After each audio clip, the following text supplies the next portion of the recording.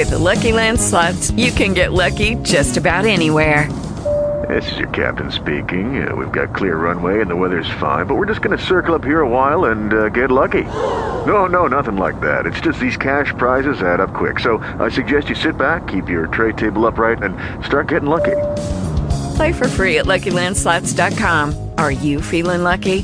No purchase necessary. Void where prohibited by law. 18 plus terms and conditions apply. See website for details. Talk shoes. Recorded live. Hey everybody, it's May 26th, 2018.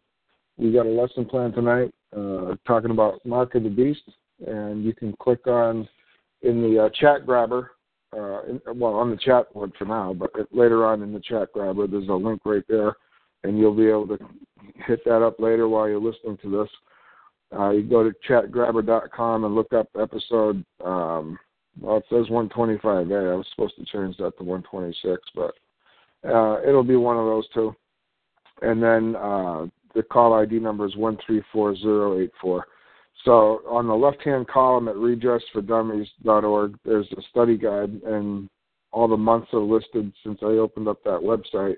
And if you click on today's month, May, and today's date, you'll see the lesson plan. And there's 5 pages there that I just posted about 5 minutes ago, and you can follow along.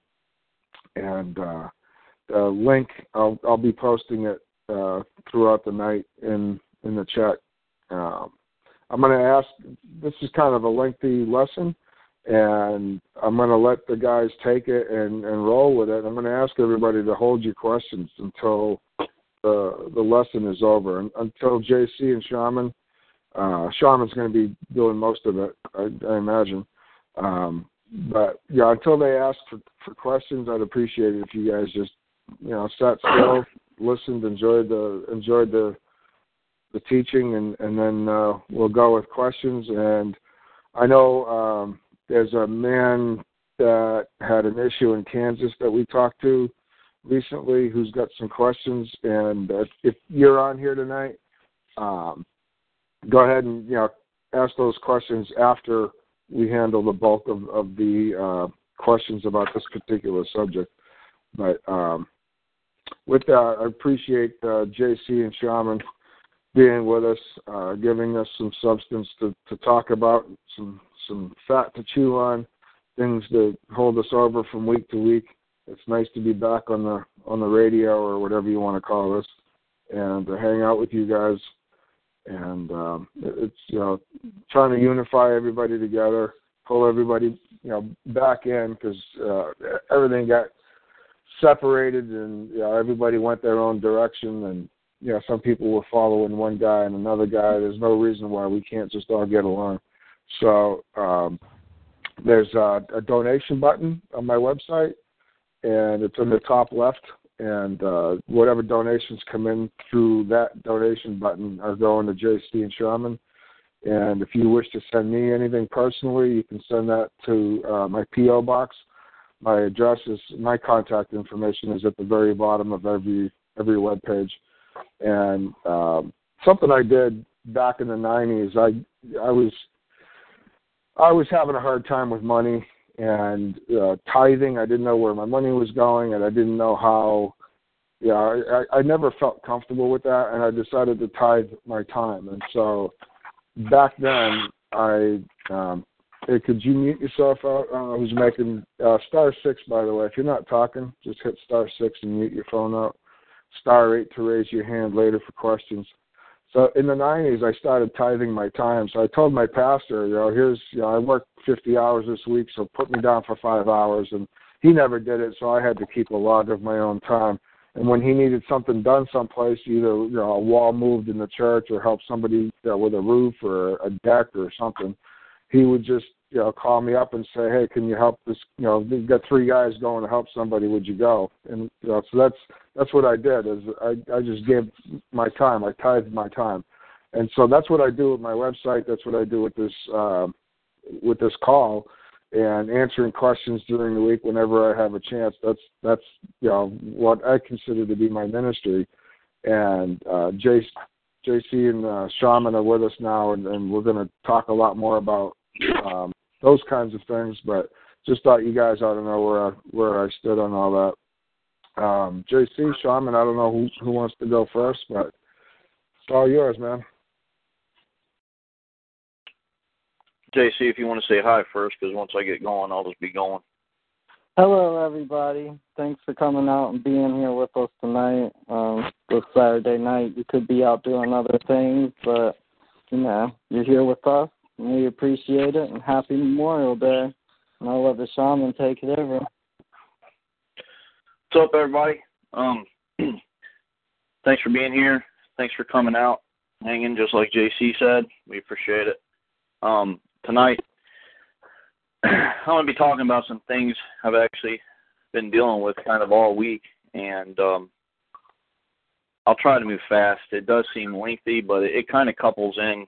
We try to couple each show with the last show so that it's a continual thought, and it's like a building block and a building process. So these are just some things that are on my mind, and first I wish to express these are my views.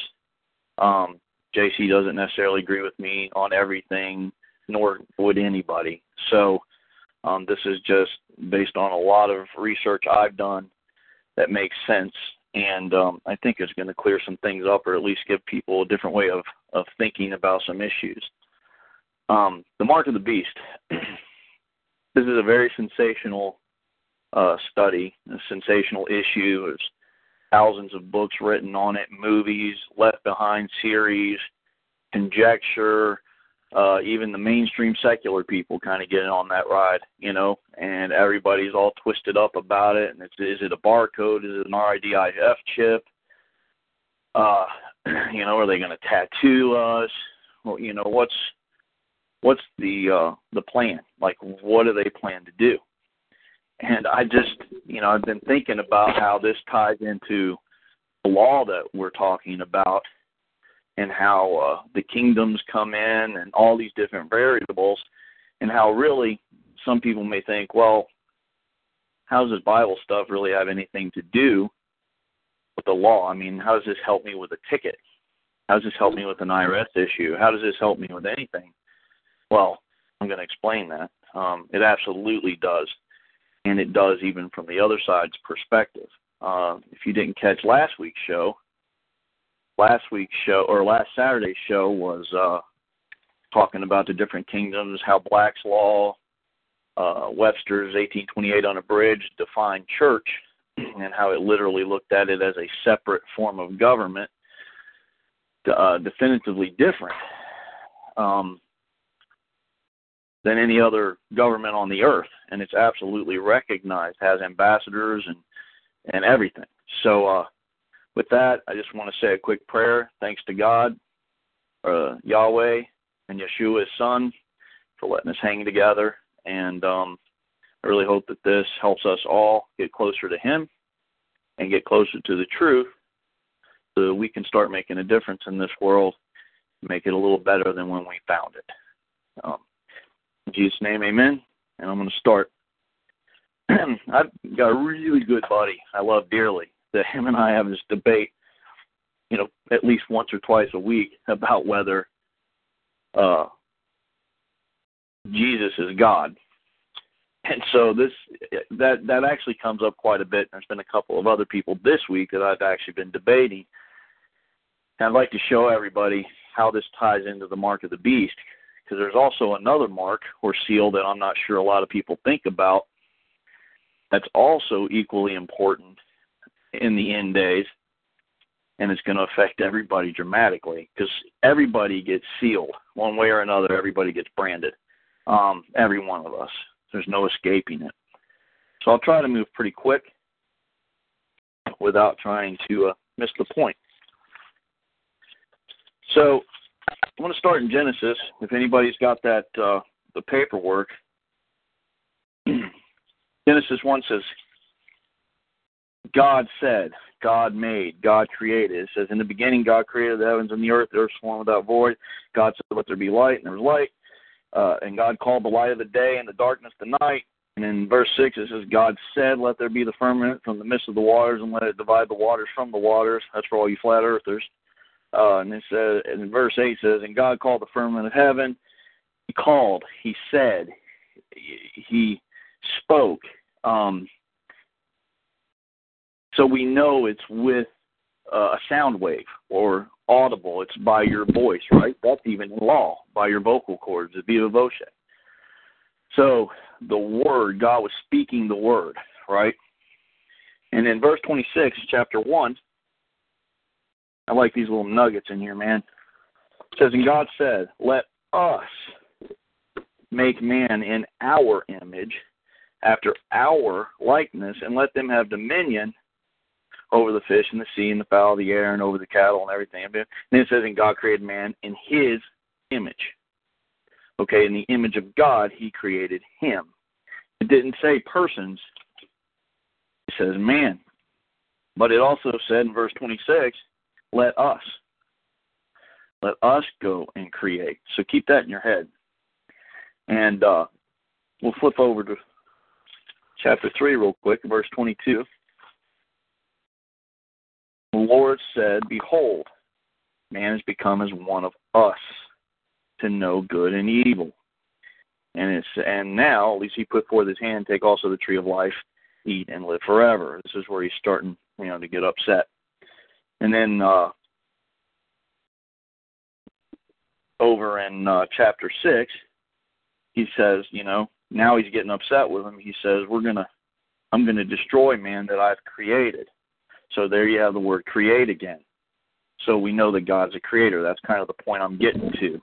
And in Genesis 11:7, it says, let us go down and confound their language, that they may not understand one another's speech. There you have Babel. It's a static speech. It's just Babel, blah, blah, blah, blah. So he confounded their speech, but there you have the let us go down. Somebody's got a lot of noise going. So you got us again. He's talking us. And that's pretty interesting for the creator to be using the word us, to create or to destroy.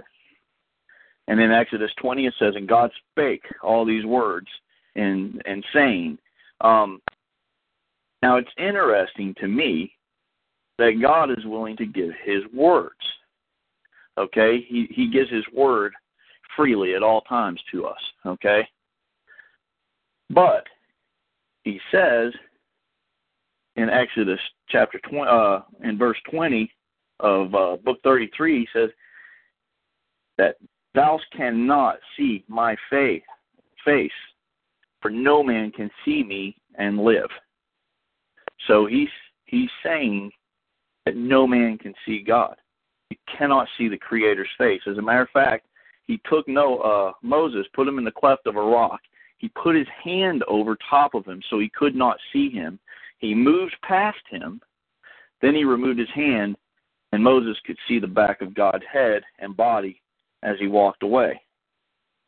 But then, if you drop back to verses 10 through 14, the people were seeing God as a cloudy pillar, and they worshipped him. But it says the Lord spoke to Moses face to face, as a man speaketh with his friend. So now he just got through saying, hey, you're not going to be able to see my face. Not even you, Moses. You rock, but you can't even see my face. But then he turns right around and says he's talking to him face to face as you would talk to a friend. These are all little nuggets that I'm going to tie together here in just a few minutes. So he says, Lord says, and in my presence shall you go, and I will give you rest. That's my presence is a proper noun. It has the capitalized M in the book. All these things seem a little ambiguous right now, but I'm getting somewhere. I'm going to flash forward up to John 1, chapter 5, verses 12 through 17. But I'm going to skip around a little bit. You are my friends if you do what I command. This is my command, that you love one another.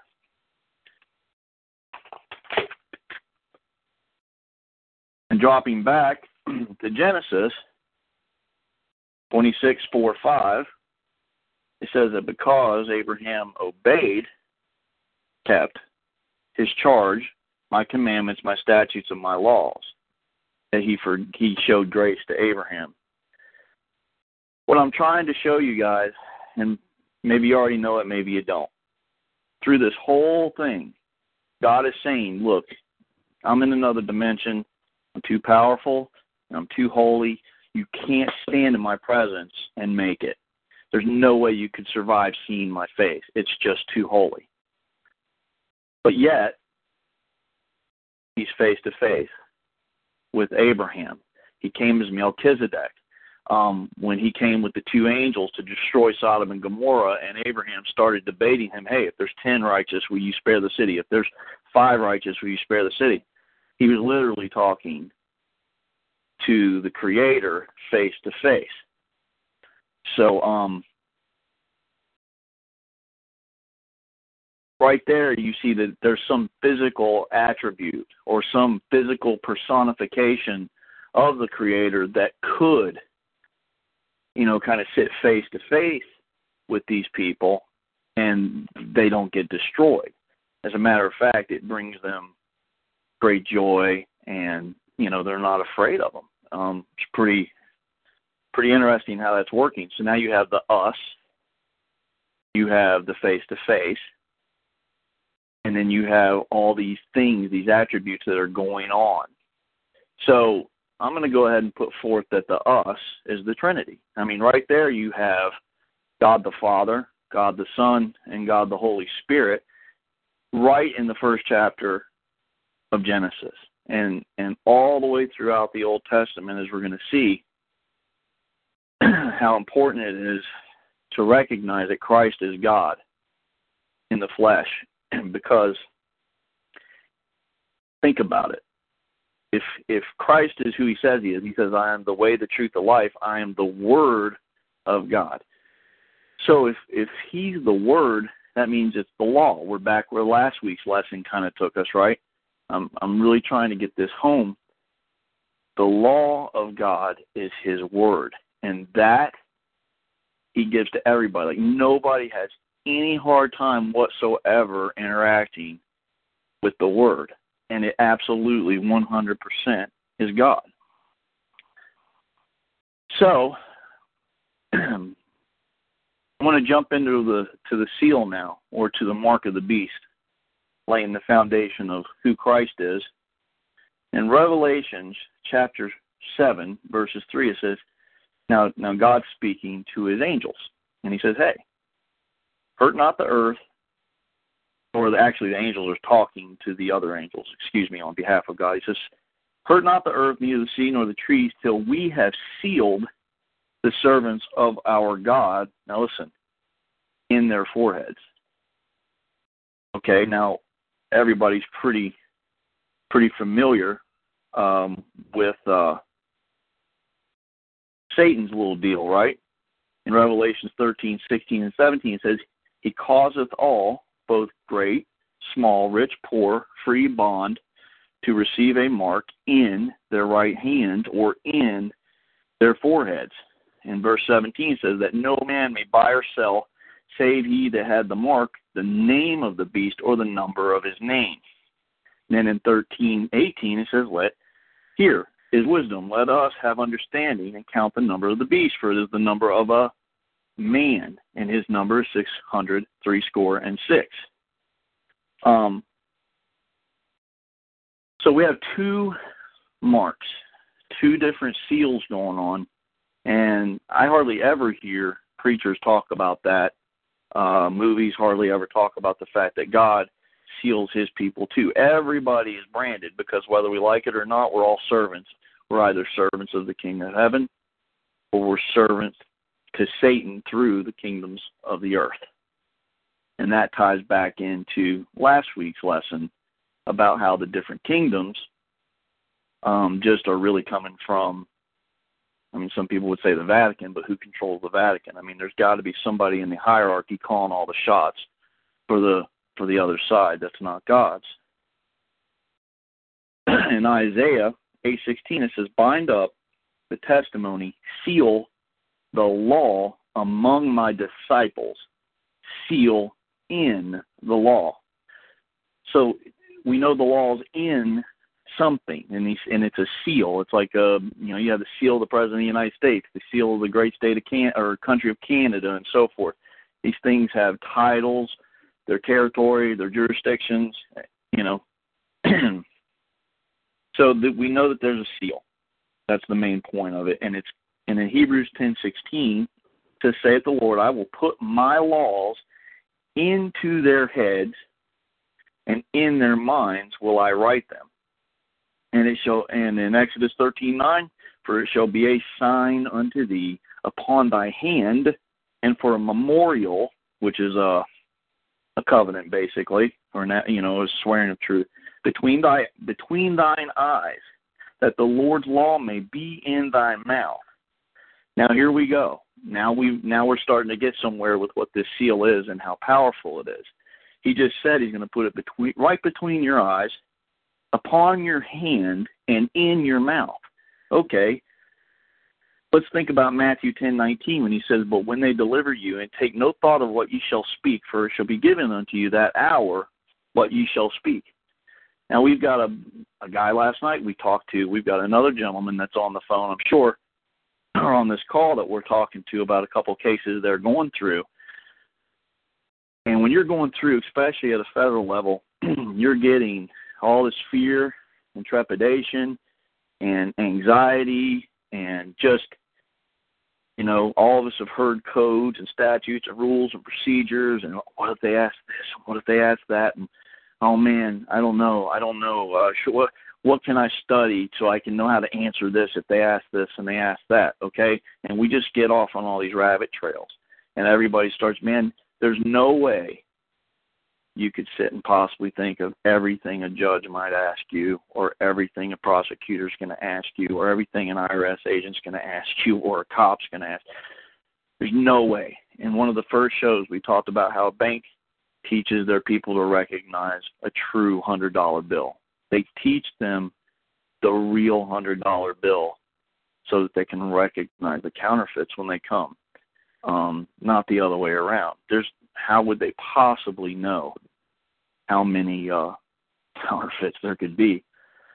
So when you start taking the law into your heart, into your body, you start to be indwelt with the Holy Spirit, who comes to you, who's sent there by the Father. And if it's the word, the law that comes into your heart, then the Holy Spirit is who comes and dwells in you. Then we know Jesus is the Word, who's the law. And if God the Father sends it, then we know they're all three the same cat. They're all the same guy. They just have different persons, just like man sometimes has different persons. Sometimes man is a dad. Sometimes man is a husband. Sometimes man is a friend.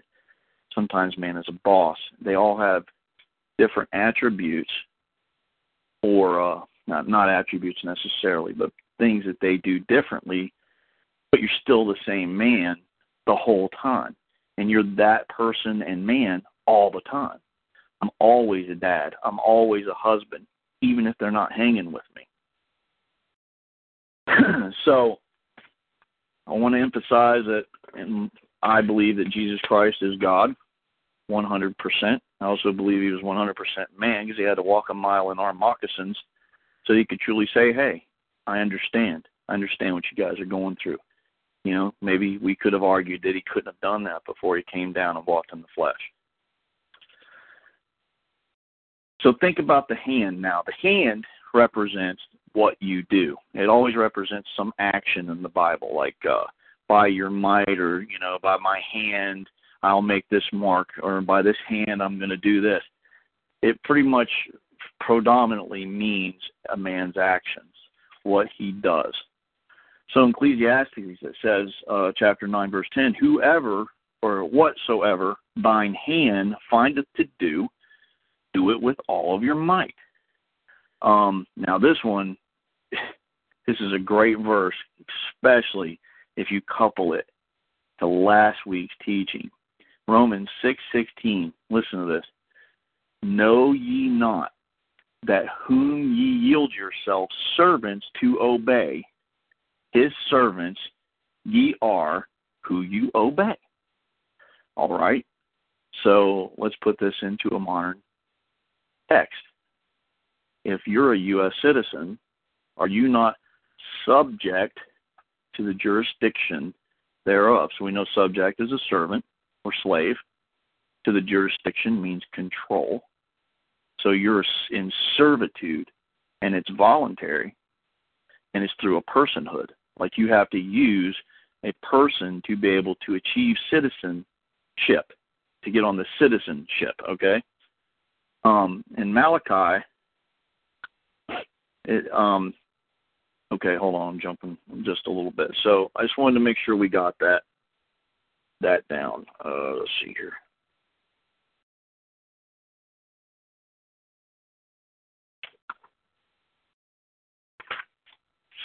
I'm going to skip something.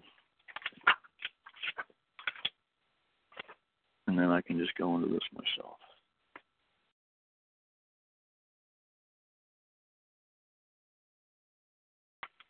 Okay. I'm just going to show you some more attributes. In John 1 through 3, and I even went into verse 4, it says, in the beginning was the Word, and the Word was with God, and the Word was God. The same was in the beginning with God. All things were made by him, and without him was not anything that was made. And in him life, and the life was the light of men. In John 1, verse 14, and the Word was made flesh and dwelt among us, and we beheld his glory, and the glory of the only begotten Father, full of grace and truth.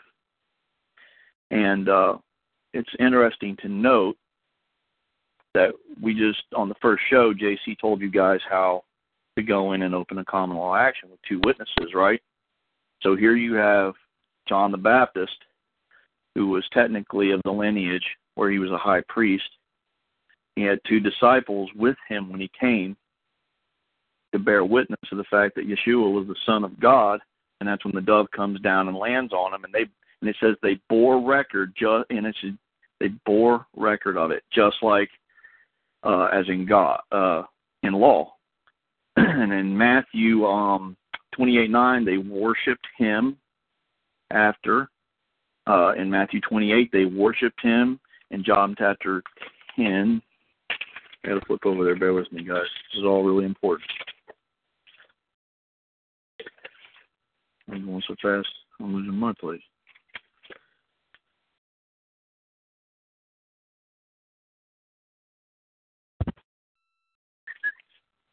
There's the other one. I'm getting there.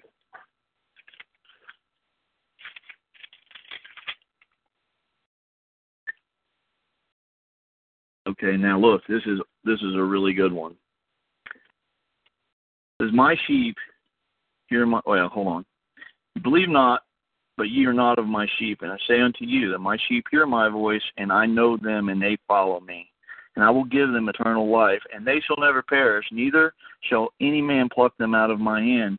My Father which gave them to me is greater than all, and no man is able to pluck them out. I and my Father are one.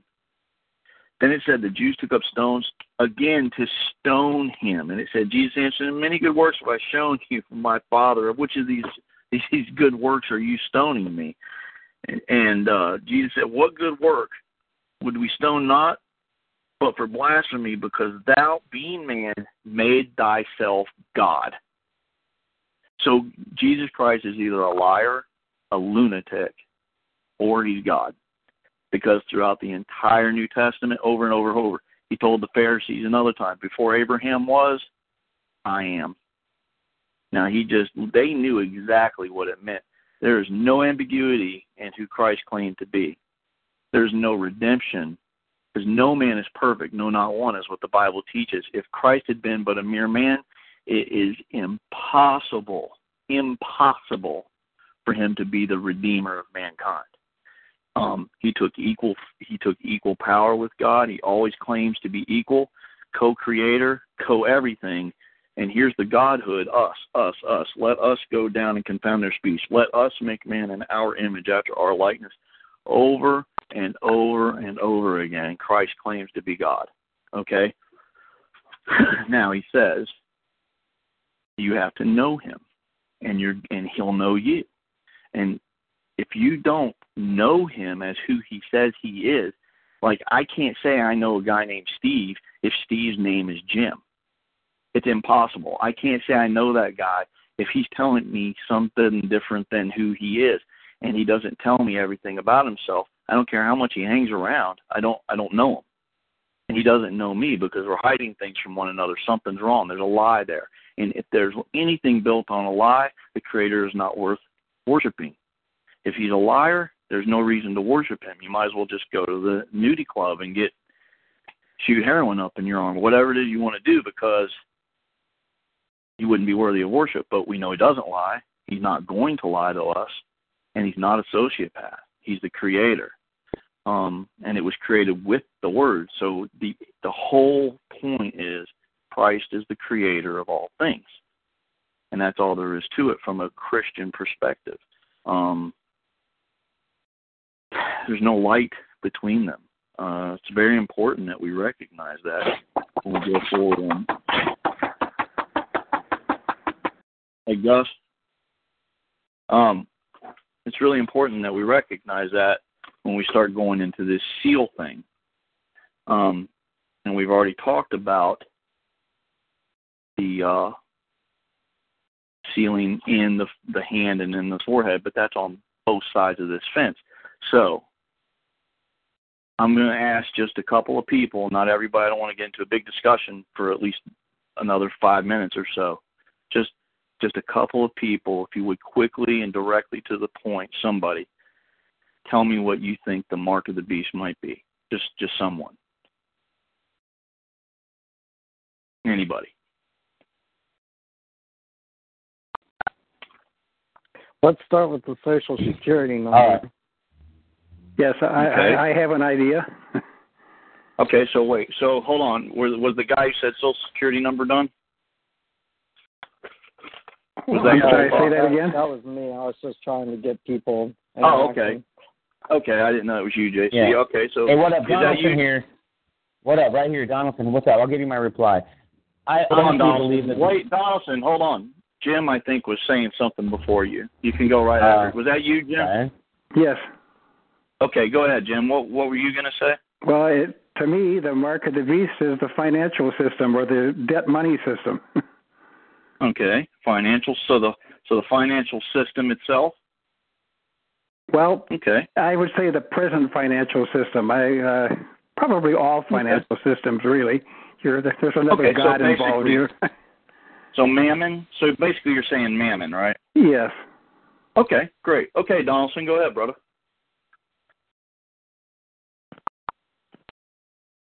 Hey, Donaldson. Yeah, sorry, Donaldson's out. I muted him twice already. He was making chicken plucking sounds a few minutes ago. Okay, that was all right. Yeah, I've had enough. Yeah, that's ridiculous.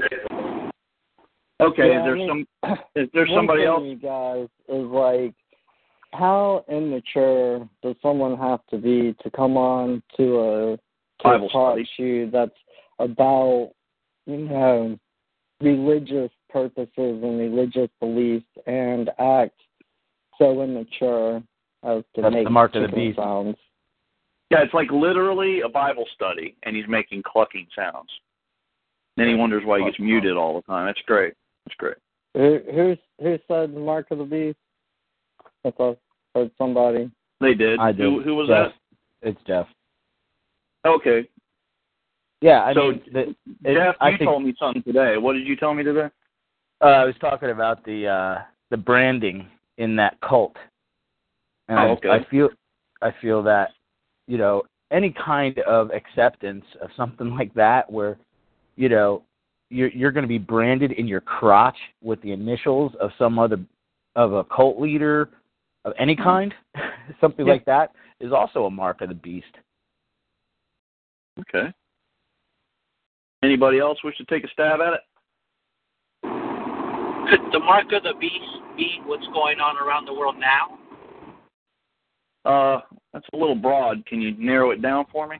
Excuse me. It wasn't Donaldson making the clucking sounds, just so you know. I wasn't doing that, so I don't appreciate that. I was actually trying to answer the question. All right. I don't know. Quickly. So, all right, here's the thing. My belief of the mark of the beast is that it is the name. The name itself is actually could be the mark of the beast, because this is something that you have that you use when you write your autograph. It's in your hand. It's also in your head. Also in your head, meaning who you think you are. You see, so this could be very symbolic. This mark of the beast. But a lot of people think it's a computer chip. But technically speaking, what does that computer chip imply? It implies all of the information for the name. So it could really be the name, actually, technically. That's actually a really great. That's a really great answer, Donaldson. It is a great answer. What if I told you guys? Hey, wait. Before we move forward, can I just express one more theory? Yeah. As long as you don't recite some stuff I told you on the phone. No, I'm not going to do that. Okay. But so many people believe it's like an RFID chip.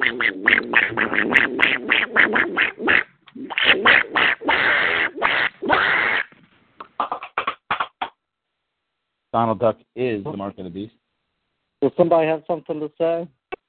Yeah, is there somebody on here that actually wants to say something that's worth something saying instead of making stupid animal noises? Floor's yours. If you got something to say. Otherwise, you might just be on a fake farm somewhere. Yeah, be a frickin' man. If you're going to say something, be a frickin' man. So, anyway, what not I a was gimp. about to say... Don't be a gimp. Don't be a duck. Is that there's so many people that think and believe it's going to be some type of RFID chip or something implanted. And honestly, if you look at our culture and our society today, you could call it the cell phone. It's always in your hand. It's always before your eyes. I haven't quite gotten the tasting thing down yet. But literally, if you took away somebody's cell phone, a lot of people are getting onto the cryptocurrency and the iPay, like people can pay through their cell phone now, and everything's, digital. And so that kind of was brought up to me the other week, and I just kind of wish to express it before you moved on, Shaman. Okay.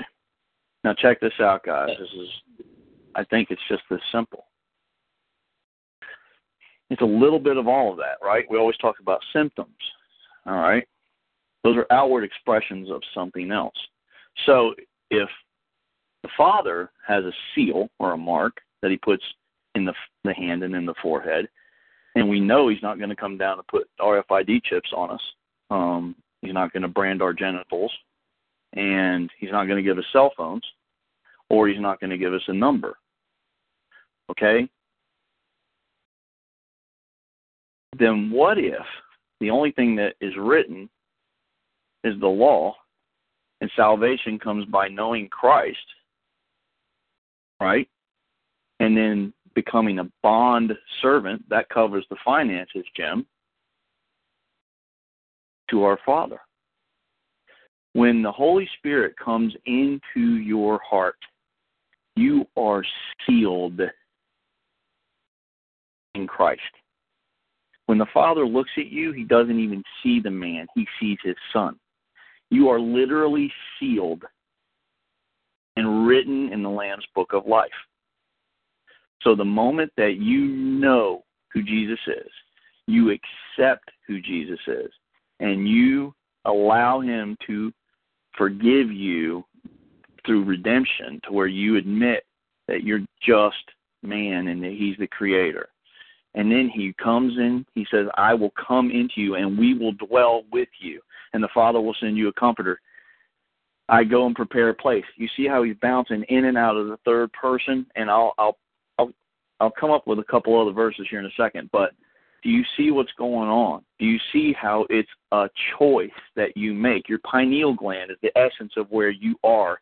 The body is just a vessel that you use to keep you in this dimension, because you vibrate, your spirit vibrates at a different frequency.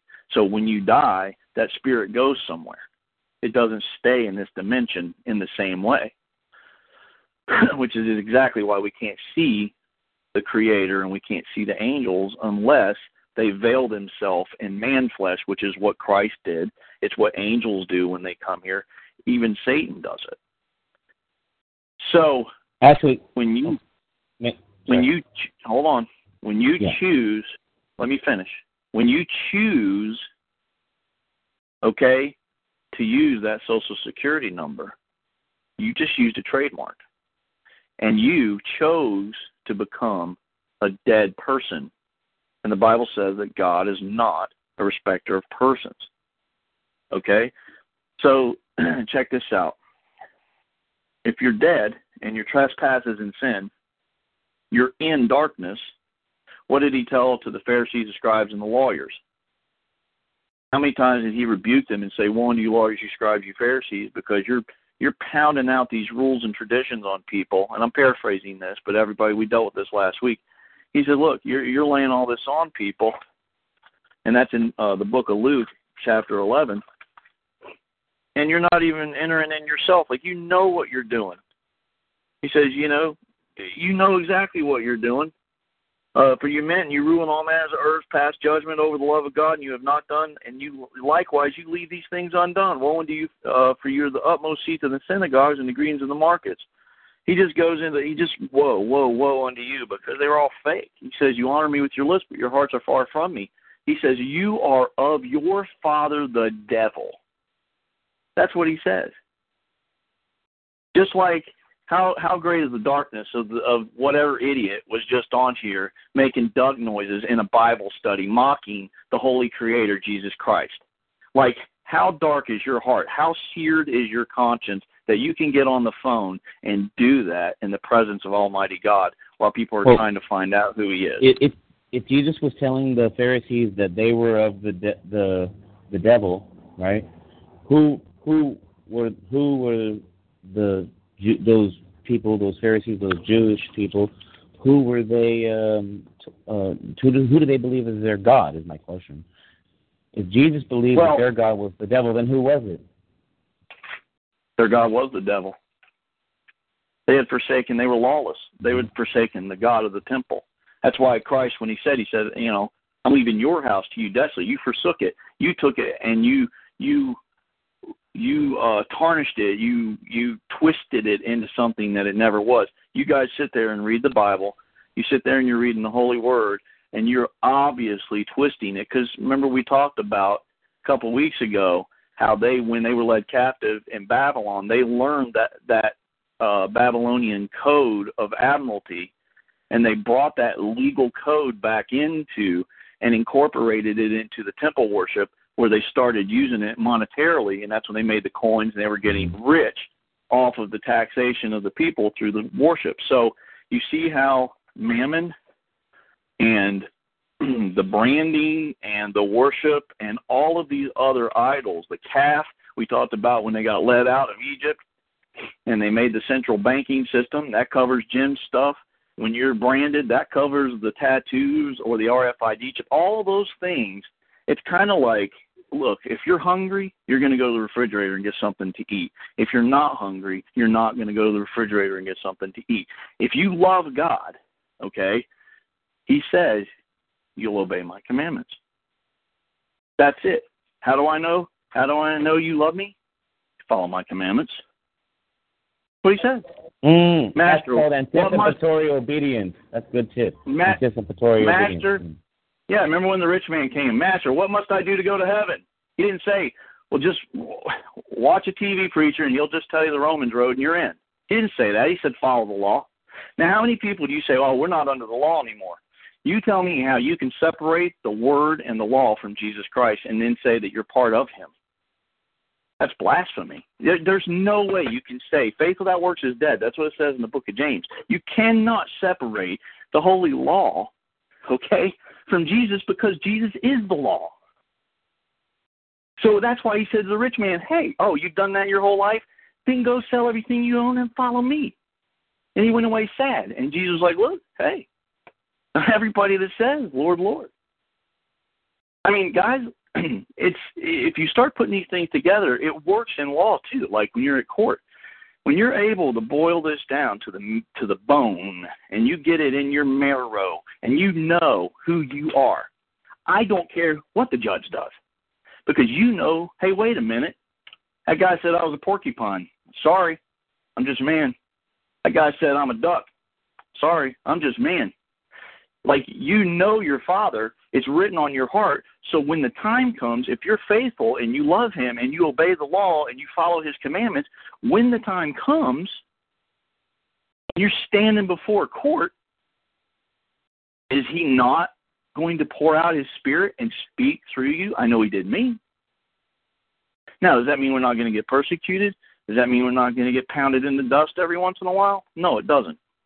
Because I'd love to tell you every time's a happy ending, but it's not. But I can tell you, I think most of the time you're going to pull it off until it gets really deep, and it's just to the point where, you know, the Bible does say at some point he gives the beast power to prevail over the saints. Now, I think this has already happened. I think most of Revelation happened, and is way over. I don't even think we're going through any of this crazy Left Behind stuff or any of that anymore. I don't think there's anything that has to happen before the dimensional scroll peels back in the sky, and all of a sudden we're all like, crap, there's Dad. He's back from vacation, and I better have been busy doing what I'm supposed to do. My emphasis tonight would be, in my opinion, the seal is nothing more than salvation. It is accepting who Christ is, what he did, the redemptive power of his blood, the fact that he is our king, and we should bow only to him, that we should only serve him. We should not be serving idols like statutes, other kingdoms, kings, queens. I've got a friend on this phone right now whose mother watched the frickin' royal wedding thing for 2 days and cried. She's going through a court case, and I'm not trying to demean her, but she's got this incredibly important court case coming up that determines the rest of her family's life.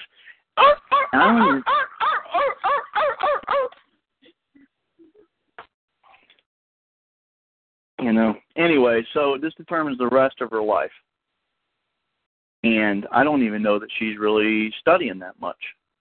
Like, it's so easy.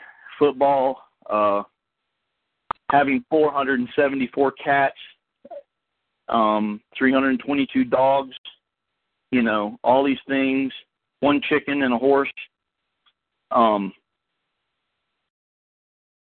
having idols, okay? People have all kinds of idols.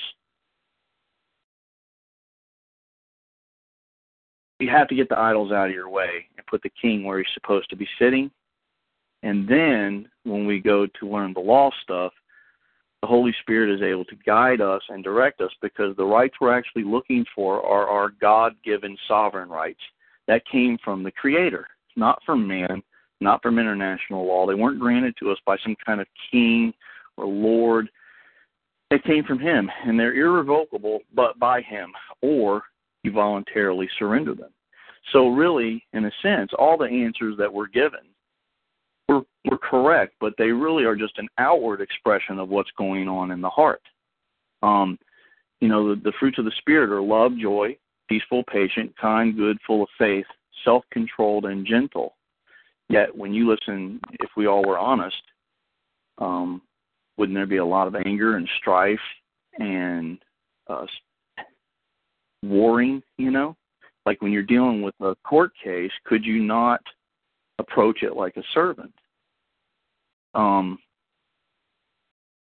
Instead of approaching it like you've got to fight someone, which that's just what they wish for you to do, right? They want you to defend. They want you to act like a defendant. They want you to follow all these trails and symptoms and reach across the table and scream at one another.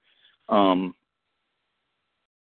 that's what we're not supposed to do. We're supposed to be at peace and know who we are in him, so that he can teach us the law in the heart. So the mark of the beast is to not accept Jesus Christ as your Lord and Savior, and as your king, and let him write his law in your heart, because then you're really just in darkness and you're sealed already to the other side.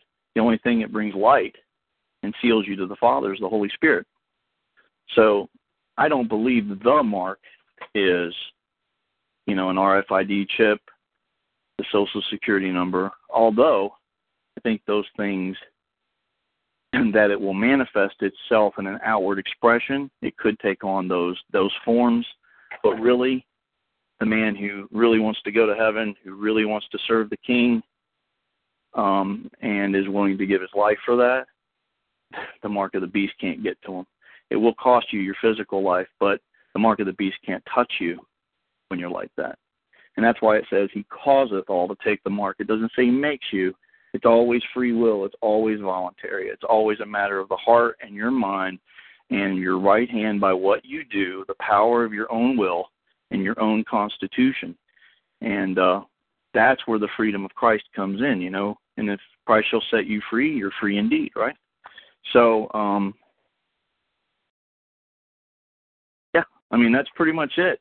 If you're taking pledges or oaths to the world system, you take an oath as a lawyer. That's why look at where they're at. Attorneys, look at what Christ said about them in the Bible. Unfortunately, a lot of them mean well, I'm sure, but I'm not going to go against the Word of God just because I like some of those guys. I have a lot of friends who are attorneys, and, they're pretty nice guys. I don't think they really realize what we're talking about on here. People in the military took oaths. They took an oath because they really believed in something. They wanted to serve. They wanted to help their fellow man. Just a lot of us have made mistakes in trying to do the right thing, or what we perceived as the right thing, because it's been pounded into our head all of our lives. But really, it's just a choice. Are you going to be on the left and be a goat, or are you going to be on the right and be a sheep? Are you going to go to heaven or hell? Are you saved or lost? Are you worshiping God, or are you worshiping Lucifer? There is no in between. That's lukewarm, and God spews us all out of our mouths if we're lukewarm. So, anyway, that pretty much covers, I think, everything I wanted to get across tonight. The mark of the beast to me is just not being saved, and all the other things are just some outward expression of that, and that's all that really matters. If you get saved, nothing can touch you, even if they kill you. And that's it.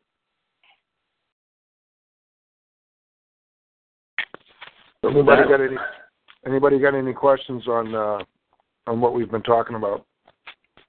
Raise your hand if you're not able to unmute by hitting *8, or if you want to unmute yourself and just speak up, that's *6. I have a statement. That's all right. Shaman and I talked about something a while back, and Shaman brought it up tonight again when he said, God said, you can't look me in the face. And I remember the Ark of the Covenant when they opened it up, and Indiana Jones said, don't look at it. Remember that, Shaman? I do. Yeah. Don't look at it, man. And everybody who looked at it, what happened? They all burned up. That's it. So the mark is our belief and what we do. Are you using a headset, Jeff? Or do you have a computer on at the same time? Because you're looping bad. I hear it too, but it's not from me. Thinking somebody else is unmuted and they have a speaker that's, you know what I mean? Yeah, maybe, yeah. But yeah, that's they kind of touch base with that a little. A little bit, yeah. Because obviously you can't look at that much holiness and make it. Exactly. And you can't handle the whole truth. No, yeah, right. Not the whole. Yeah, just maybe a part, right? Does anybody else have a question or a statement that they'd like to express? Yeah, I wanted to say something. This is Joe from Indiana. What's up, Joe? How you guys doing? Pretty good, man. How about you? I'm good. I was thinking about what you guys are saying, and I agree that it's everything. What I believe is it's the mark of the beast is the acceptance of the birth certificate and the Social Security number. Now, the only thing is we accepted all this stuff because we had no clue really what any of this stuff is. I'm almost thinking that, you know, can these people really be held responsible if they had no idea any of this is going on? And what are the consequences for somebody, say, all of us in the position that we're in? We know the truth. We know what's going on. And now we really have a choice. You know, people out there, they don't know what's going on, but we do. And we know how hard it's going to be to not be able to operate without a Social Security number and all that. And a lot of people are going to go, oh, well, you know, you can't live without it. And so then they're making the choice. So I guess the point, I don't even know if I have really a question, but it seems to me, obviously I'm not God, but it would seem to me, can you really hold a bunch of people responsible, a bunch of men and women responsible that are completely unaware of this? But on the flip side, though, speaking about people like us who are aware of it, we really are on the hook now because we really have a choice, because we know the choice. Well, yeah, I mean, you did actually ask a couple of questions. Again, the birth certificate and social is just an outward expression. This is a hard answer, but it is what it is. You know, the reality is it's every man and woman's job, right, to seek truth, to seek information, to try to understand the world around them, how things work. Help why they work that way. So if you take that approach ideologically, then you have to filter in, okay, basically what you're asking from my perspective is God going to overlook laziness?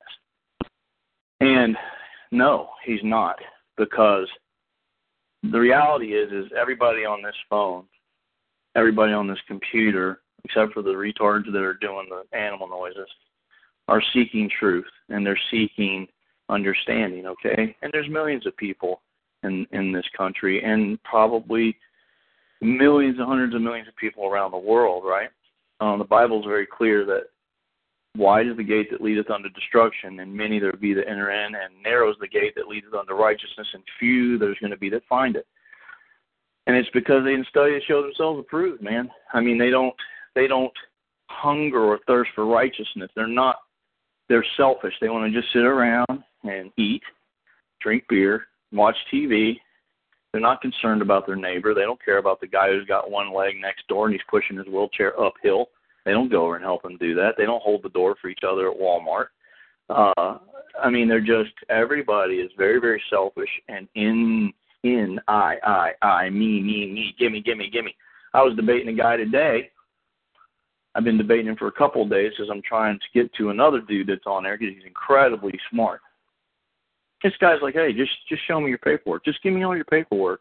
I'm like, so just give you all my paperwork. Everything I took years to do, you want me just to hand you in 2 seconds? Well, yeah. Well, I don't even know you. You know, it's like, why don't you come on the show and we'll study together and we will show it to you over time. Well, I'm not willing to do that. So you're hurting me? You're not hurting me. I'm out. I mean, I'm already out. And yeah, it is difficult not using a Social Security number and not having a bank account and all those things. It is. It's very hard. But it can be done. And if you think about it, again, I point to His Holy Church website. Those guys, they have a church set up. They have church IDs. The church has a bank account. And they do it in a way that doesn't subjugate them, okay? I don't know all the particulars of it yet. We're learning. JC and I talked about wanting to start the church, and in fact, we've already started it. We're just working on some of the logistical aspects of it. You know, and everybody that wishes to join it, I mean, maybe it's exclusive to some, but it's really a matter of belief. I mean, if you believe in the Creator, who He is, who Jesus is, I mean, how much that's the church. I mean, the rest of it's just loving your neighbor as yourself. I mean, there's really not that many things. I mean, obviously you can't do certain things and be in a church. It just doesn't work that way. You know, that's a belief like anything. So, yeah, I mean, the birth certificate is an acceptance of, again, an outward expression of what is in the heart, and in the heart is laziness, and I'm not willing to struggle or give up something that's convenient because it's just too hard. And think of the parable of the three servants that he gave the talents. He gave 1 10, 1 5, and 1 1. He left. He said, hey, do something with these talents while I'm gone. Well, he came back. The guy with 10 doubled his. He said, great servant. The guy with 5 doubled his. He said, great servant. He said, hey, you, I gave you 1. What'd you do? He goes, oh, I knew you were a hard master, so I tucked mine in the dirt, man. I didn't do anything. I just wanted to hold on to what I had. He took that talent and gave it to the other guys and cast the other servant out because he didn't do anything. He just didn't care. He didn't care to do anything. He was only thinking about himself. He was just going to save that one talent. So being lazy or apathetic, no, I don't believe God's ever going to overlook that. Ignorance in certain things, maybe, but not that. Not on that big a scale. Can I ask you a question? Is it question time? I don't know. Yeah. Okay. It's about the banks. The banks. Who is this? Hey, what's up, everyone? It's Donaldson again. What's up, guys? Okay. Go ahead. Yeah. The man with many aliases. Here we go. So check this out. My question is about the banks, okay? Like, aren't they state actors to a certain degree? Because of the fact, I'll tell you why I believe it, because they are providing a function that would ordinarily be performed by, like, the Treasury Department of the United States or the Treasury of each state when it comes to the exchange of lawful money. Own the government. So let me finish my question. If you just give me the latitude. The state actors are acting on behalf and for the benefit of the bank. JC, I do appreciate you. I do. Can you give me just a few more seconds to finish my sentence, if you don't mind, so you can get the fullness? Okay. Thank you. You're so kind. So, yeah, guys, it's like because they perform a function for the state that is ordinarily performed by the Treasury, they're, ultimately, their private conduct, on some level, could be construed as state action, I believe. Go ahead, JC. Well, it could be construed as state action, except for the fact that they're controlling the state itself. Like, have you ever heard of the Bilderberg Group? Mm-hmm. You've heard of the Bilderberg Group? What about that, what's that other one in New York? The CFR, the Council on Foreign Relations. You ever heard about them? Mm-hmm. Yeah, I've been. Mm-hmm. Yeah, okay. Sure well, it's groups like that and people like that control every facet and every operation that goes on within the state. But that being said, they are not state actors. They are state controllers, but they are not state actors. Well, the only reason why I brought that up was, I mean, even if what you're saying is true, like, I think there's no even if what I'm saying is true. I mean, this is going back to Wednesday's show. So I'm saying it's possible. How the East India Company financed the American Revolutionary War, and the Americans have been in debt ever since the war started. Oh, you know what? Honestly, you're getting too deep for me. I'm just trying to keep it simple, We are keeping it simple. That's as simple as it gets. The East India Company, they funded it. I'm not even trying to. That's history. I mean, I like that, but I was in a different direction. I mean, I hear that. Are you talking about that it's just like the employees at the bank that you're referring to? Sorry, you're breaking up, sir. Whoever that is, it's really Brian. bad.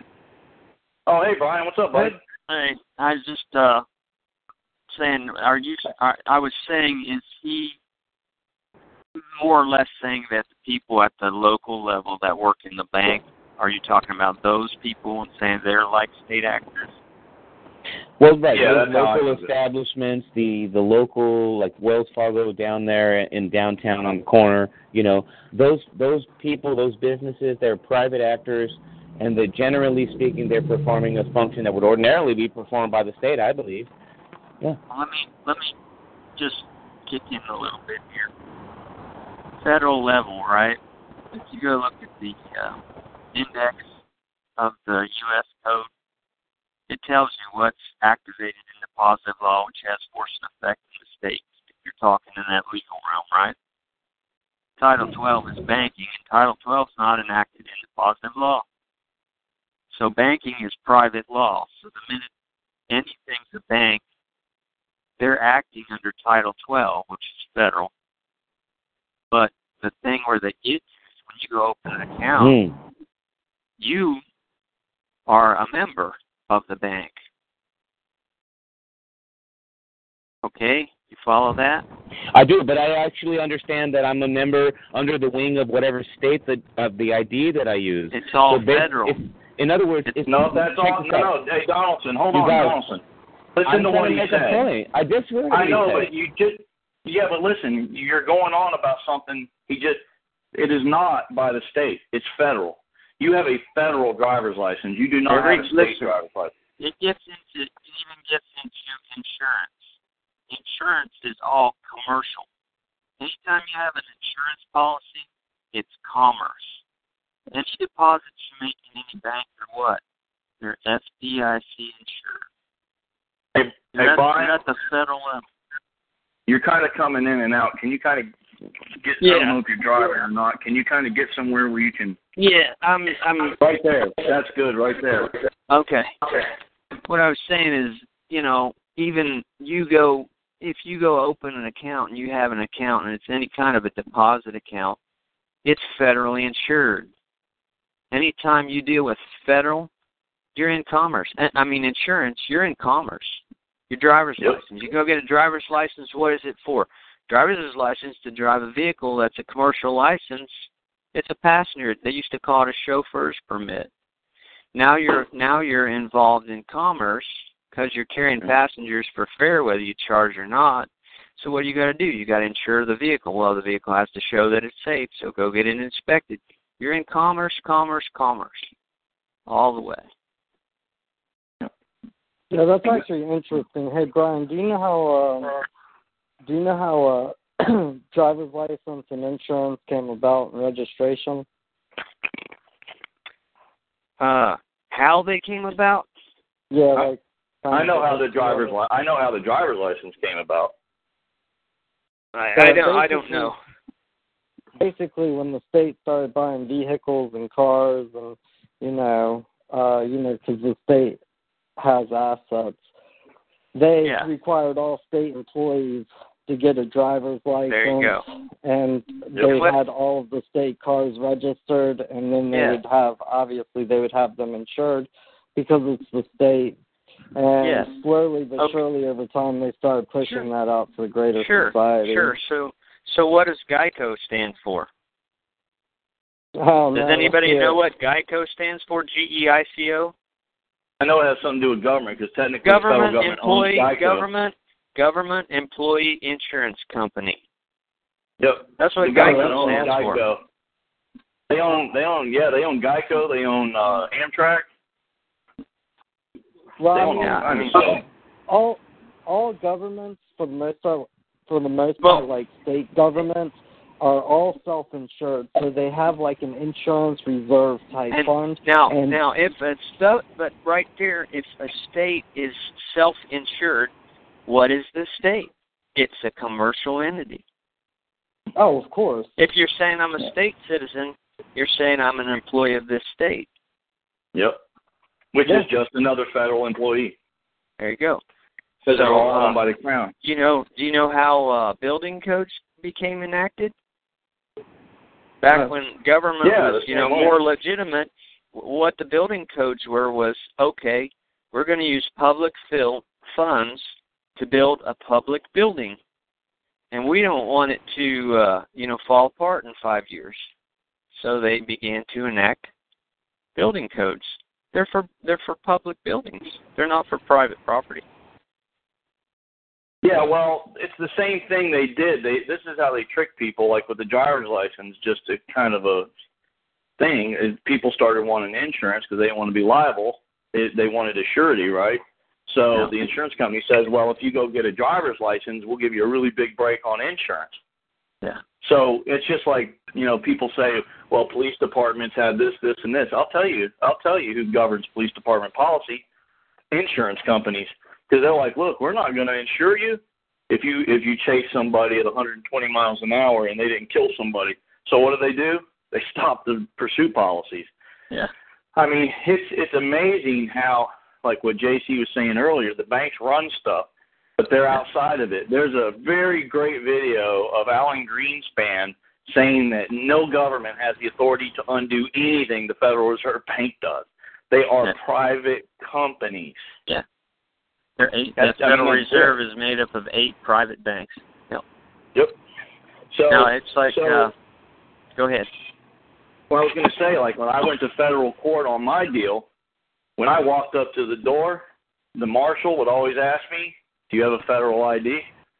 And, before I just quit using one, I handed him a driver's license once, and he went, oh, okay, very good, because it's all capital letters across the capital state, right? Dude, there are no, it's all federal. It's all owned by the Crown. It's the same. It's all the same. They just hide it under subsidiaries by subsidiaries. Yeah. Well, you know how everybody says, oh, well, he can't do this and write me a ticket on the side of the road, and you're having court on the side of the road. You're not having court. You're having an administrative hearing. The guy, when he pulls you over, he says, hey, you got a driver's license? Yeah. No, you were going a little fast, don't you? Well, I'm late for work. Okay, there's admission of guilt. Now he's got an ID that says, oh, you belong to us. You're supposed to follow this rule book, the code book that they give you, driver's handbook, just like Walmart employee's handbook, driver's handbook. You're responsible for all those codes. And he says, oh, under section 11123. This, you're that. Now, he arrested you, right? He stopped you on the side of the road. He arrested you, okay?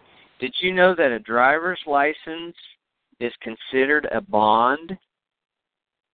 So when you give him the driver's license, you're bonded now, okay? And so then he releases you under your own recognizance, because when you sign the ticket's a promise to appear in a court. Yeah. Well, you know what else you sign when you sign it? What's that? Almost every state says this. He'll say, hey, signing this is not an admission to guilt, just says you agree to pay to show up at court or pay the fine. Yeah. Everybody's like, oh, okay. Then they sign it, and it says, right when you sign it, it says offender's signature. So you just admitted to being an offender. Yeah. And here's one more thing, JC, and I'll let you have. And the other thing is, guys, everybody needs to know this. A ticket is a derivative. They use them to trade so they can borrow monies against them. Yeah. That's what revenue is. Yeah, go ahead, JC. We should all try not to interrupt each other. Go ahead, JC. Sorry. Well, I was going to add something back about your policies, like policies, insurance company govern the policies of the police department. Yep. I'm sure everyone who's taken a fair amount of time to study law, they've all heard the term statute at large, right? Yeah. Yeah. And so what do you believe a statute at large is? It's a really big statute? It's a huge statute. A statute that got away? Yeah, that's what I was thinking. It's like military standing orders. No, not really. It's kind of closer to a statue that got away, okay? But yeah, like whenever I'm explaining this to people, I'm like, well, what is a dog at large or a criminal at large? It's an uncontrolled statute, okay? So that's cool. Statues are bonded by insurance companies for the state, and statutes at large are not bonded because the insurance company will not bear liability. Wow. So it's a risky thing for them to try and get you on that if you knew what you were doing. If you knew what you were doing, yeah. Yeah. Yeah. Well, I mean, nothing could be enforceable because it's not insured. If it's not insured, it's unlawful. Yeah. Just the fact that it's not insured means it's unlawful. Yeah. And see the whole lesson plan tonight. Like a lot of people, or maybe some people, are like, "What does the Bible? Why do we have to listen to the Bible? What does the Bible have to do?" Well, here's the thing: if you're choosing, it really is the mark of the beast is just a system of worship. That's all it is. Like God's seal is a system of worship, and it's got its own ordinances, statutes, and commandments. Well, if you're subject to this jurisdiction, then you're not in. If you're in the United States kingdom, you are not in the kingdom of heaven. You can't serve two masters. That's all there is to it. That's what the Bible says. That's not me saying that. Because, guys, man, I struggle making bill money because I don't deal with that side. And I could, if I wished, I would make more money dealing with that side of the fence than I do now.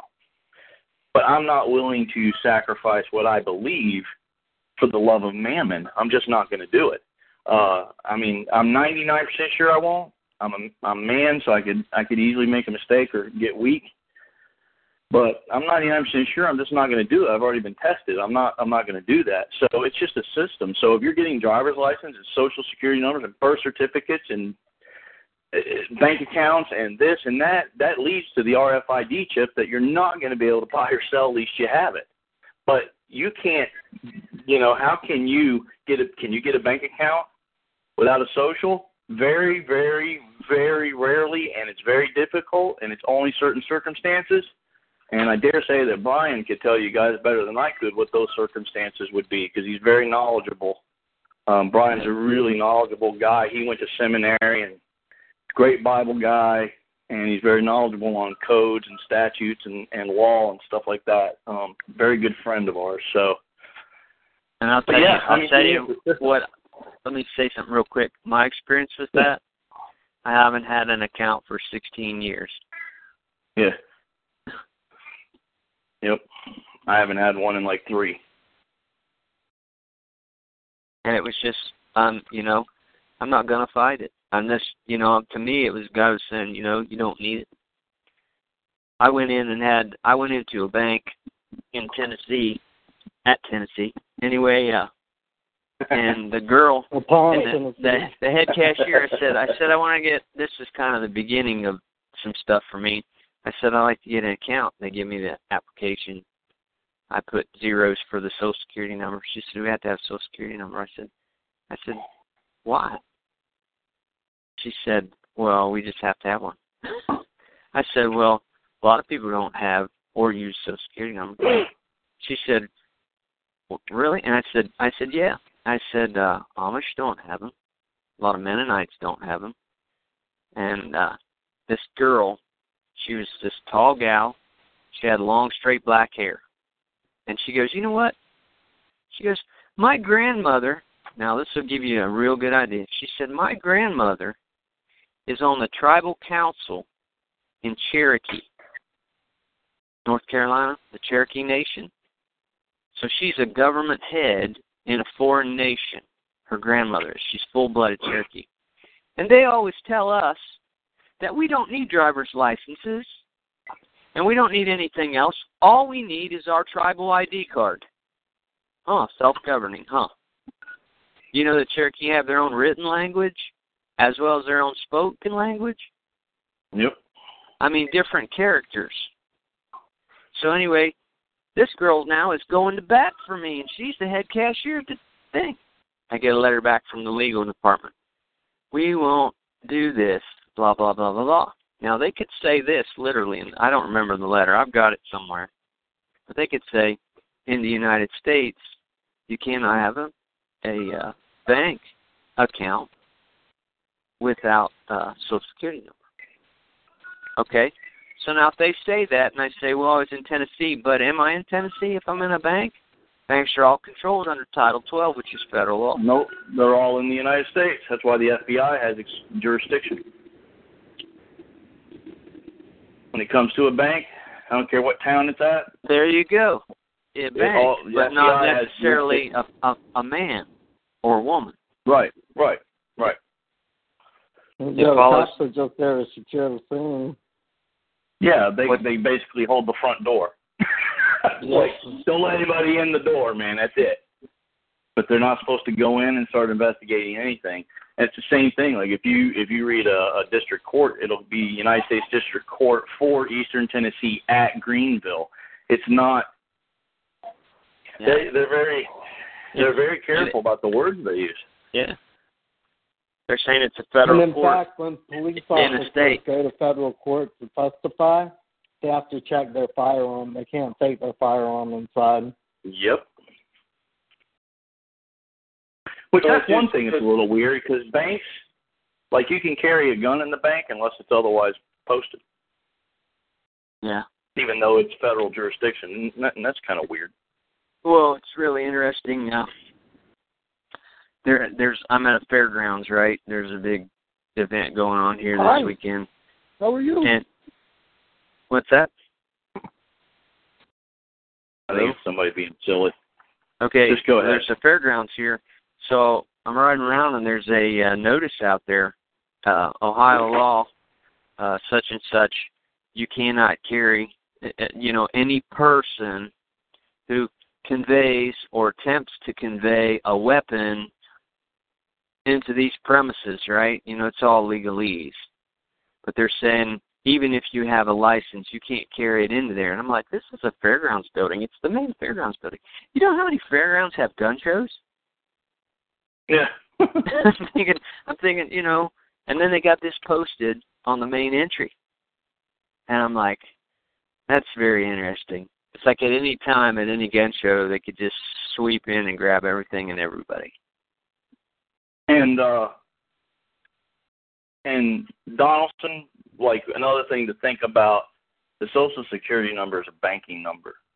I mean, that's kind of the whole point. And when you use it, that's why they say, if you're in the United States, you have to have a Social Security number. And that's exactly why.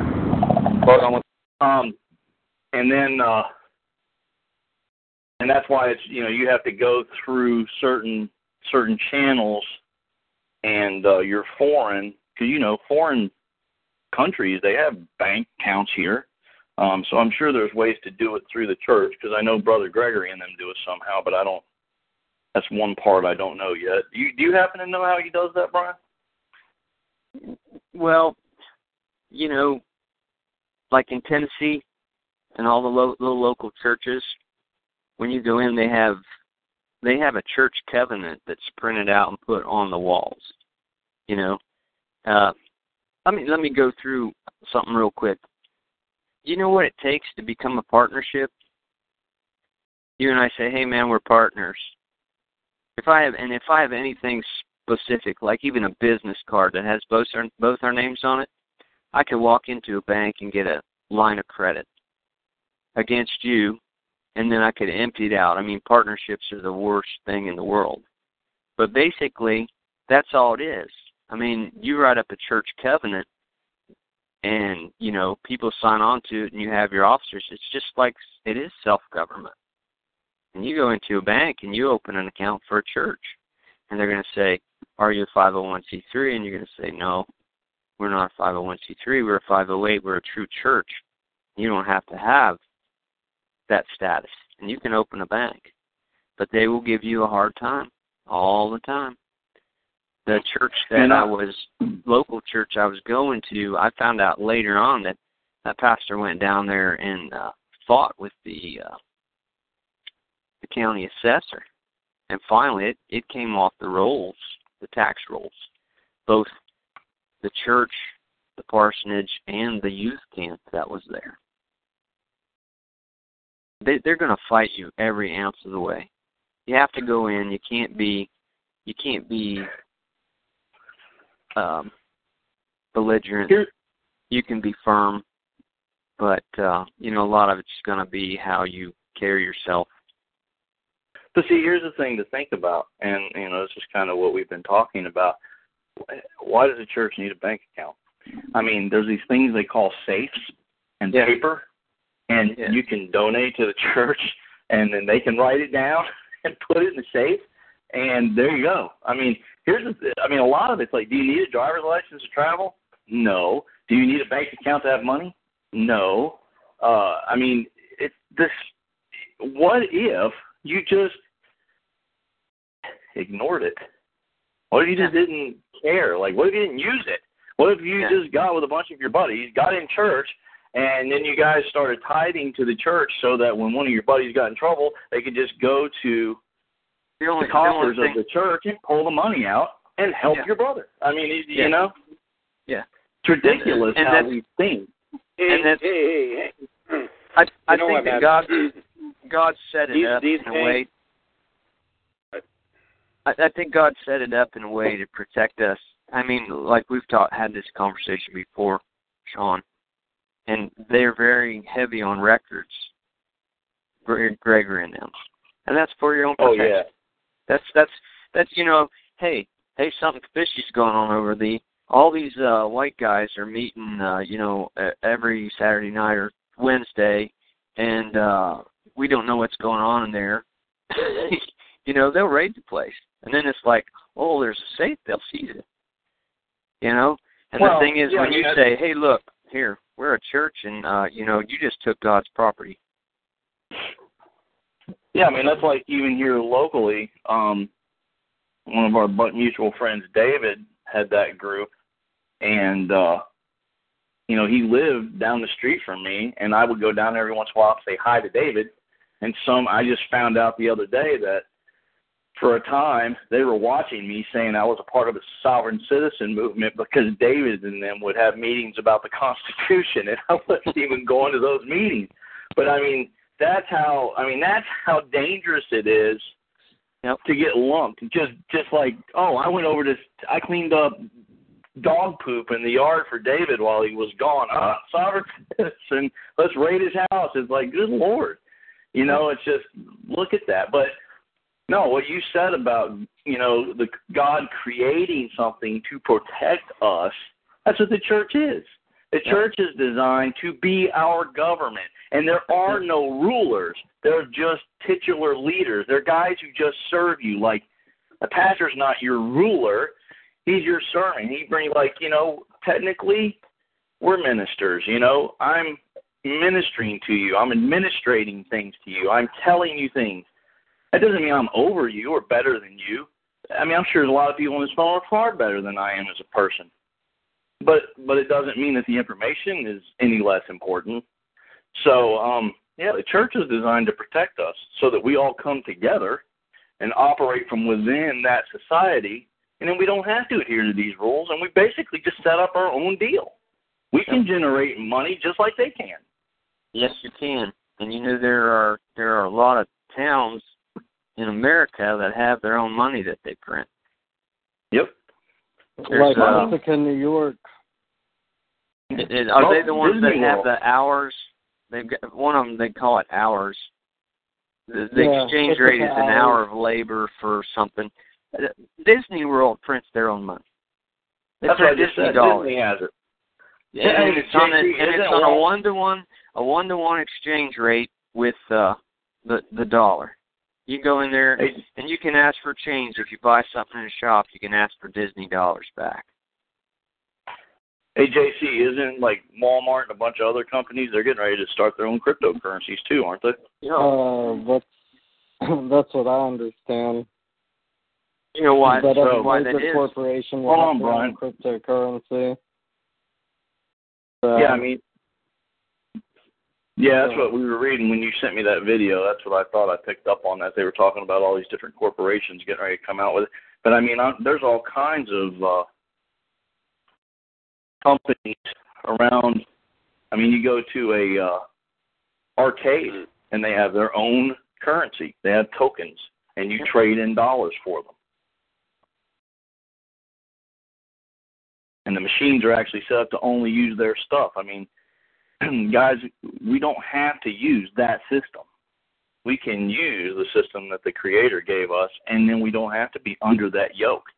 We don't have to have the mark of the beast. We just have the mark of God. Yeah, one thing that I'd like to bring to the attention of church and commerce is that church has always been like a state. The whole reason of a state to have a business is to have a body corporate. It's all about the commerce, as some people were talking about before. And when you have the church, it's literally that form of government established by Jesus Christ and his followers. So you still have that commercial aspect that you can follow and respect, and that the United States government and the states that it's in compact with will absolutely follow and respect. And kind of like I believe Brian was talking about the woman from the Cherokee and how they don't have to do any of those things like get Social Security numbers, have driver's license, and do this and that. I'm sure they have to have some type of bonding to be able to drive their vehicle because it's technically in another state. Because the public roads weren't made for them, technically. Well, let me say something there when you get done, John. Wait, just 1 second. Hold on, bro. This is where the idea of the church comes in, and creating a church, and people can go to that church and move with it and move as a congregation and as one body under the idea of Christ and his teachings. Go ahead, Brian. Well, this is something that's just been on my mind for a while, right? So you go out. What were roads called? They were called rights of way. It's the right of way. The roads run along private property boundaries. It's a right of way because I had to be able to go past your place to get to mine. Okay? So that's the common right of way, is the road. The roads are there for the people. It used to be that you paid taxes and stuff if you had commercial work, because now you're using a public way for private gain, your own gain. So you pay a tax to use that road because you got a heavier truck, it does damage to the road, things like that. Well, my thoughts on this, you guys can kick it around. This is just the way I've thought for quite a few months. If I'm a man and I'm moving my property along the right of way, and somebody over here runs into me, okay, now he's a corporate citizen, so he's an employee, and he's a member of a corporation, right? Y'all there? Well, this person is. Yeah. So can a corporation hurt a man? Who's liable there? Well, the man's liable. A corporation can't hurt you. Okay, but he's a corporate employee, and the corporation saying he has to have insurance. Oh no corporation can say anything. Well, somebody's telling him he has to have it. Well, anyway, in fact, I believe Donaldson on the last call was talking about corporations do not have, officers in corporations do not have the right to not incriminate the corporation. That's correct. That is correct. Yeah.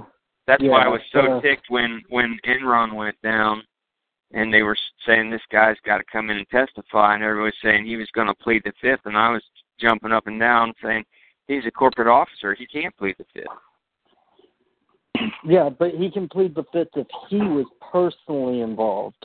Yeah. Yep. Like, if it's incriminating him, not the company, if it's incriminating him. Because one of the things that I was talking about on the last episode when we were doing this was the fact that in the 2008 collapse, a lot of major CEOs of very, very big banks went into civil courts and testified to the criminal actions of the bank to avoid criminal prosecution. So they got immunity from prosecution to go in and testify on the civil side of the bank against the bank's, criminal activity.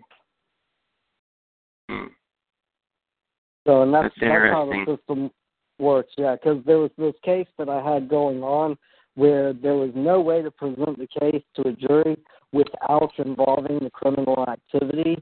And, of course, nobody would be willing to testify to that criminal activity if they thought that they were going to get arrested. Okay, so that was like the gold mine of the research when I had certain things going on. And it was so funny because I kind of put it off till last because I thought it would be so hard to find. And then when I got down to the law library and I really started digging into that one particular subject about how to get immunity when you're testifying in a civil court, all of the statutes only apply to bankers. Oh, really? Yeah. So they got their own CYA, don't they? Oh, yeah. Yeah. Oh, yeah.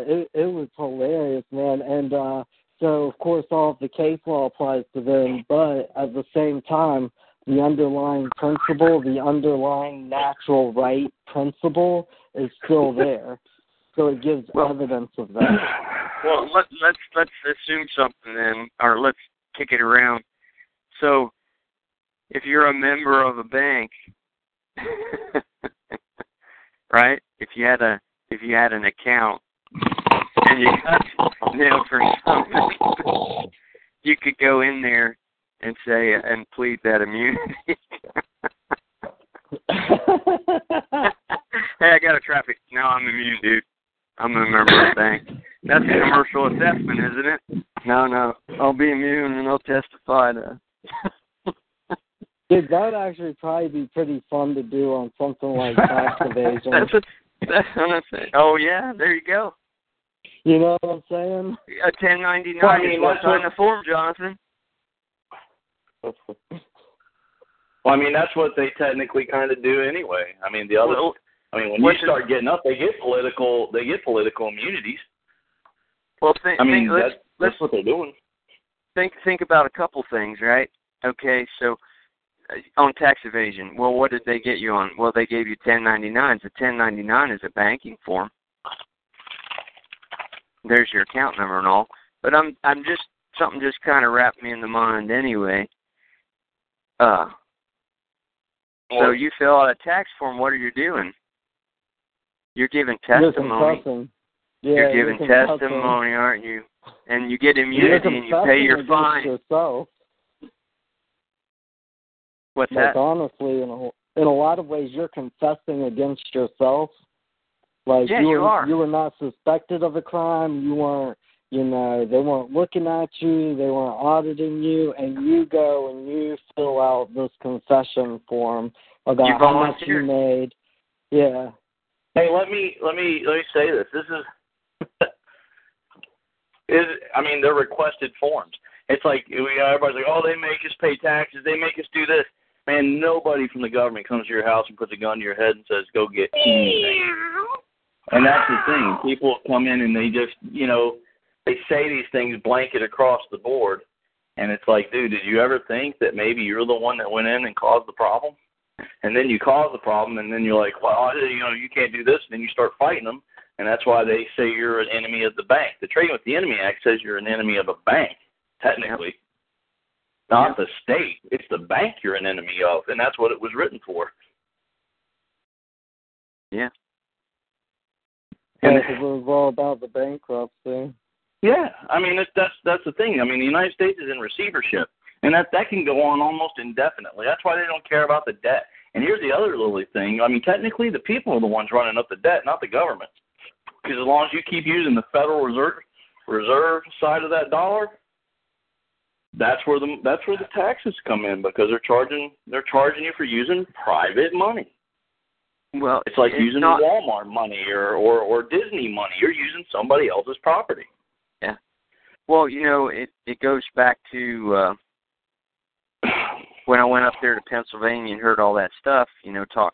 Went to that seminar up there, and what he was getting at, basically, I already knew. Eric and Roy. Yeah. But see, the thing is like, the reason that we had all the financial crisis was Clinton brought in Fannie Mae and Freddie Mac, and they did these subprime loans, which means the people would go get a loan. People were, biblically, people were covetous. I need a big house. Right. I'm going to live beyond my means. I can go get money from them. There's the devil giving you the bait, right? I can go get money from them, and I don't have to pay anything but interest on it. And in 2 or 3 years, because this housing market's booming, this house I buy for $300,000, in 3 years it'll be worth $600,000, and I can refinance. And when I refinance, I'll have $300,000 in equity. I mean, now, people literally think this, and my brain's going, what kind of a scam is this? Money for nothing? You know, it's just not. And a chick. I'm looking at it reasonably. So what happens, though, is what I learned from that seminar is that everything that goes through a bank, the only thing that stays in the bank, even digitally on the accounts, are cash and checks. Any kind of funding, any kind of promissory notes, credit card applications, a credit card application comes on security paper. When you file a credit card application, you send it to a bank, and say you got a $10,000 line of credit, and they say we're going to give it to you at 12%. That bank puts that on their books as a $10,000 certificate of deposit, paying 12% to the bank. They can turn around, they pass that on to the Federal Reserve, and they can fractionalize and get 90,000 more credit out of it. But everything. Well, now it's almost an infinite number. They changed it. Yeah, because then they derivative it. They don't have to deposit it. It's called banking the round robin. They, you can. I can go into that, but I'm not going to. But everything that comes in. So all these mortgages got forwarded to the Federal Reserve. The Federal Reserve does two things with all these. What are they? They're promises to pay. They're the souls of men. Yep. In Revelation it says you the souls of men. You pledged yourself to be servant to this. So they're trading in the souls of men. What they do is they take all those mortgages, they bond them together in big amounts, like $100 billion. Well, then they go on the securities market. So what they do is they use that as the security to float treasury bonds. So all these Europeans had bought all these bonds from the United States. And then the minute that these people started defaulting on these loans, the security's not paying. That's why it went all the way through Europe, because they're not paying out their notes in the banking structure in Europe. That's why you felt that whole shake around the world, is because all these people over here were welching on their debts. Well, so what happened? Obama came in and propped up the bank. What did you end up with next? Oh, well, guess what? Now if you're a U.S. citizen, you have to have insurance. Eric Roberts, the Chief Justice, he comes in and he says, in his decision on that, he says, well, it's not a tax. And then later on in his decision, no. He says it's not a tax. And then later on in the same decision, he says it is a tax. Yeah. Okay. He says it's a tax, and it is constitutional. Well, sure, it's constitutional, but it's a tax and it's not a tax. It's voluntary. Somebody who wants to get that insurance, they can go buy it if they're not a U.S. citizen. But for a U.S. citizen, it's mandatory, and you have to pay the tax. Everybody got mad, and he told the truth. It's both. It depends on what your standing is. So anyway, everybody welches, and then they come in and say, well, we'll prop up the bank, and then they dump a new tax on you, and they just disguise it as health insurance. Yeah.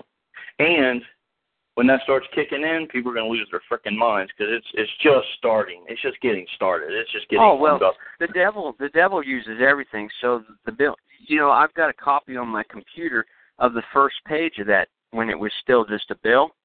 It says does not apply to non-resident aliens. There you go. Hey, I'd like to backtrack on something real quick. When we were talking about the 1099 and the other forms, I mean, now look, I know you hear a lot of stuff. There's only one way to become a U.S. citizen. That is to go into a court and swear an oath of allegiance to the United States and forsake all others. And that being said, so everybody who signs a tax form is committing perjury. I mean, it's just that simple. You're acting as a U.S. citizen. You're getting the benefit of being. Hold on. You're getting the benefit of being a surety for the debt of the United States, and you're getting mortgages, which are death pledges, using the citizenry bank number.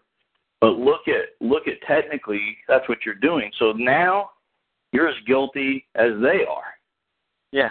So I mean, you're just diving in the bowl of sin with them, and that's the problem. They're getting everybody on the hook. I mean, I know a guy that just asked him, like, hey, you filed this, and you filed this year and you signed it, but you haven't filed since. And he said, well, I thought I was a U.S. citizen then, but I since learned that I wasn't. So yeah, well, see, they got that covered.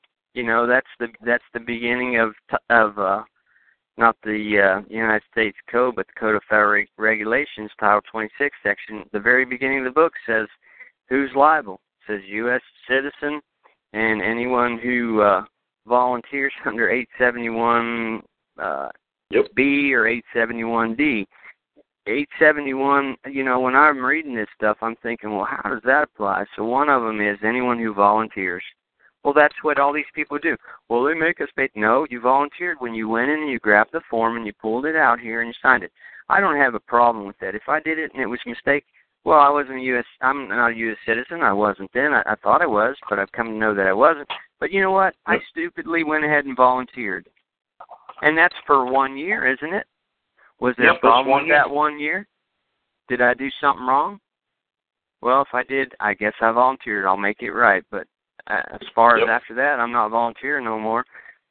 So they cover themselves. But the other one is anyone who's expatriating from the United States for tax purposes. And I thought, who in the world's going to be expatriating from the United States? Well, if you really get into the tax code and you read it, you know who's liable to pay taxes? Anyone who conducts a trade or business within the United States. Now, that sounds great. Oh, well, everybody thinks, well, I got a business. I'm doing business. I'm in the United States. But you got to go in and look up what the term means, what the trade or business within the United States means within the tax code. Does anybody know? It means holder of public office. Holder of public office. That's right. Congressman That's why or a senator. Hey, they omit it on the form for liens. They actually, it's what is that, 6, is it 6331? It's not omitted. It's not omitted on the lien form. It's omitted on the notice of lien form. And they print one side of it, and the other side says what has to be there for the lien to have power and effect. And there's like 6 things. Court order. It has to be signed by a judge. There has to be an information statement with it from a revenue officer. There's like 6 things. To go through the Secretary of State of that state? Yep, because the state is foreign to the United States, and the Secretary of State of each state is also the the guy who controls commerce within the state. So they have to do it within that realm. None of that stuff is done. They just fax it from an IRS office to the local courthouse, and these people go, oh, and they put a lien on your property. and there's no court. It's no court. It's a notice of a lien, and notice doesn't mean it. But now, if you're an employee, they don't have to do all that other stuff. That's right, because you're property. Yep. Hey, Brian, we need to see if anybody, man, I love the fact you're on here. You're really smart. But we probably need to give, I hope there's some other people that might have a question or want something to say. Does anybody else have something they would like to add or a question they'd like to ask either JC, myself, or Brian maybe? Or Gus or anything? Yep. I'm enjoying the show. I'm really, this is really good. The board's been pretty clean. The board's been pretty clean except for a few people come on making those noises, but I've only had to mute a couple people in the chat. It's been great. People have been paying attention, and just keep going. Hey, does anybody I just wanted to make a statement about something you said earlier, Shaman, and you said guns aren't allowed in banks, but no, I didn't. I said guns are allowed in banks. They are allowed in banks, but they're not allowed in schools. Very interesting. My phone muted, or can you guys hear me? Yeah, go ahead, Jim. Hey. Oh, Al, sorry. Sorry, Al, go ahead, Al. I wanted to interject on all kinds of stuff. But anyway, just go ahead, man. Yeah, go ahead. For these chartered banks to operate, they have to operate within the Banking Act, down your way in, and same up here. And down there, you've got a non-bearing interest checking account, or a non-interest-bearing checking account, which you don't need a social insurance for.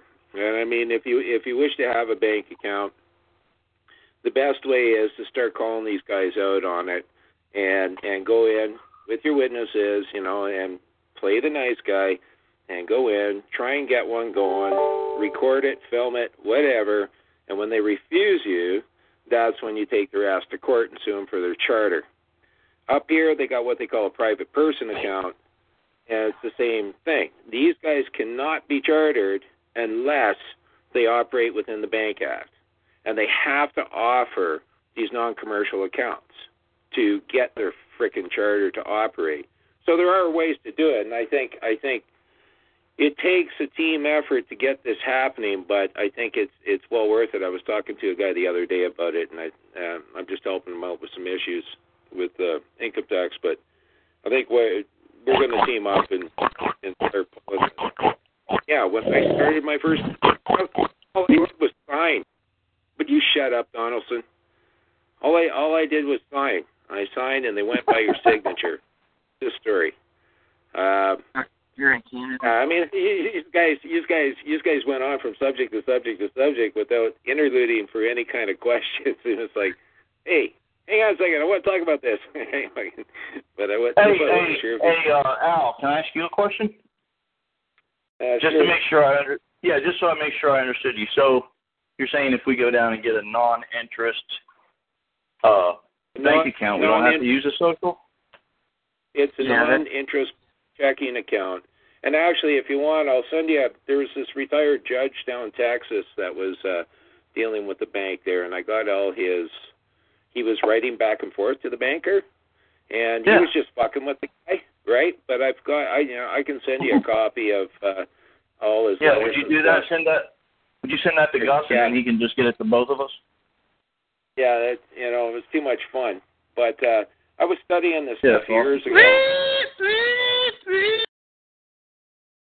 Up here. Thank you. Oh my gosh, I wish that guy was in front of me right now. It's like such a test, dude. No, I mean, really, I would just love to grab that guy. Hey, let's just douche. I want to finish backtracking here on what you guys are talking about. I'd like to go back to that.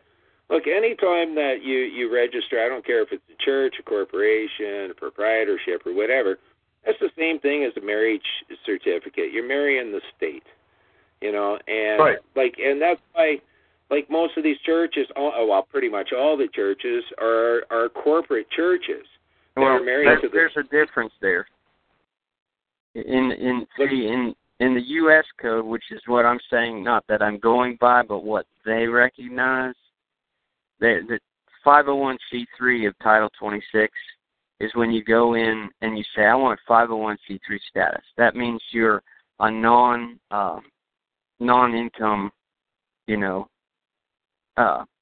thing. What you're being recognized is when they do that, when a church goes in and their officers go in and they sign up for a 501c3 status, they cease to become a church in the eyes of the state. They are now they're now a non what's the word? Brian, that's what I was saying. Yeah. He's agreeing. Well, with us earlier. He said if you register, and I'm saying you don't have to register, but in the code in the U.S., Title 5 and 508, it actually says that a true church, that's the words they use, a true church is actually accepted from the law. Doesn't use exempt. Exempted, yeah. It's Exempted accepted. is what a 501c would be. It's outside of the law. That's what they're saying. And when you have your own private stuff documented, you go in there and say that. That's just like saying I'm a private person. I don't want a interest-bearing account. The interest-bearing account is that lawful money stuff that David Merrill was doing. Hey, go ahead. Not being rude, Brian, but go ahead, Al.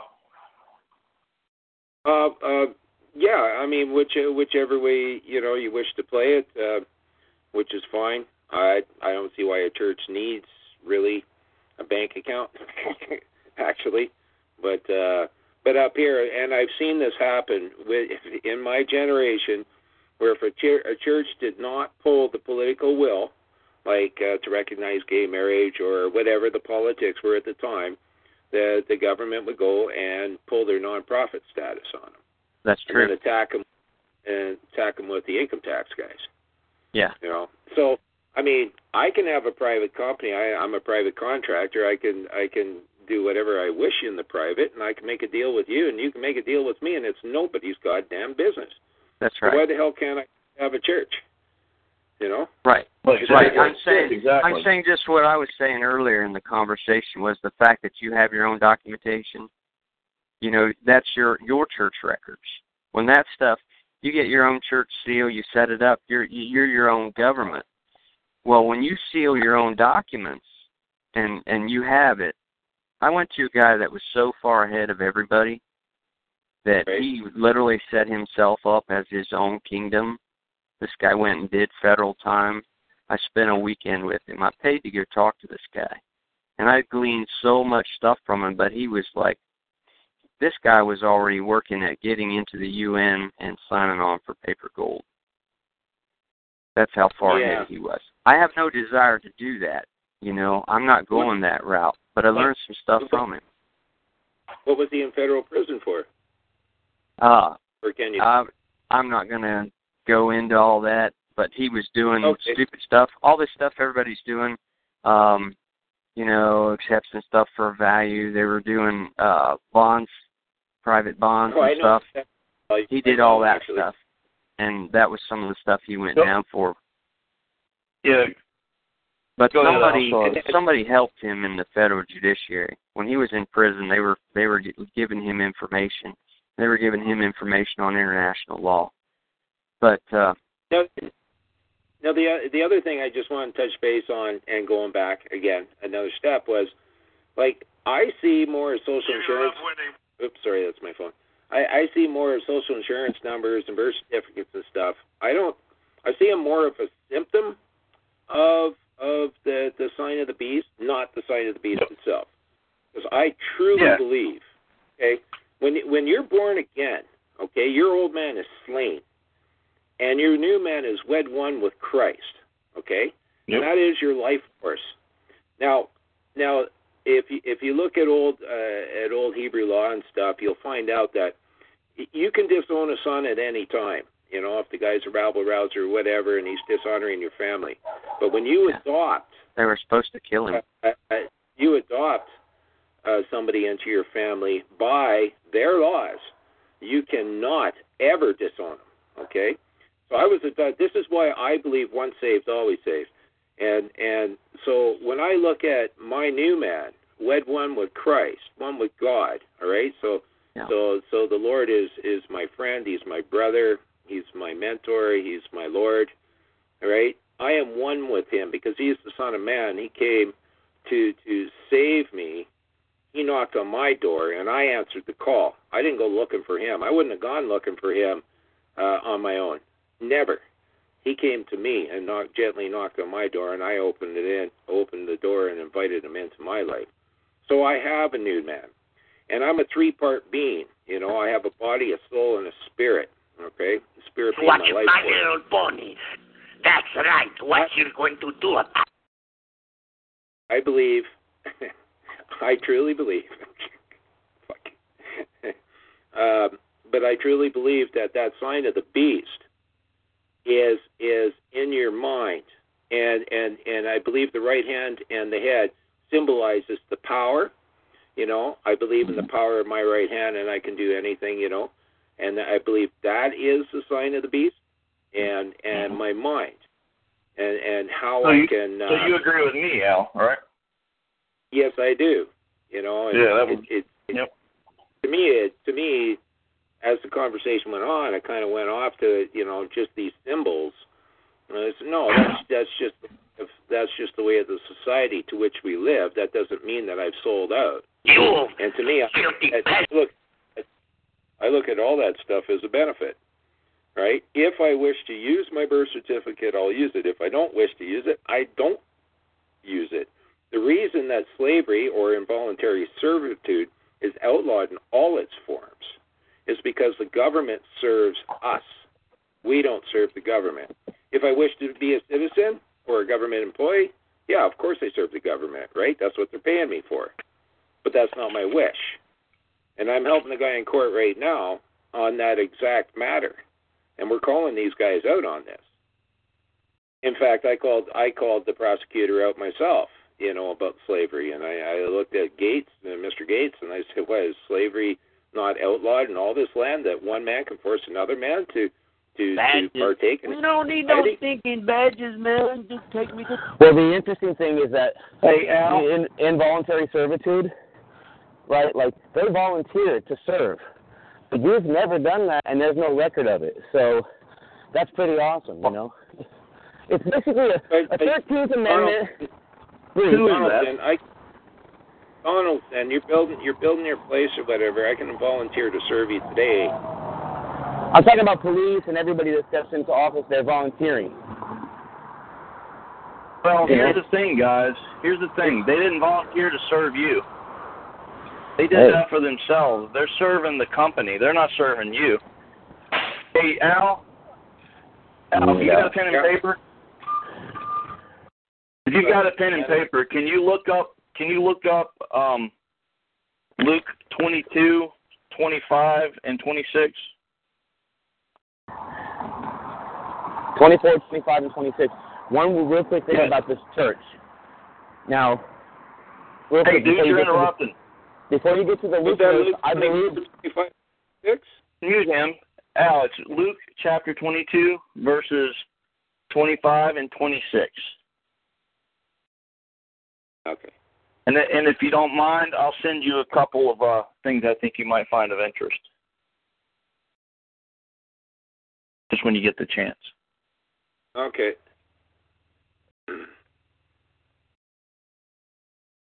I'd like to say one thing. The benefit of a church being able to have access to a bank account is that, say that you're up there, Al, and your church, say you're in a church and there's 6 people, 2 people, whatever, and say we've got 5 or 10 down here in different places.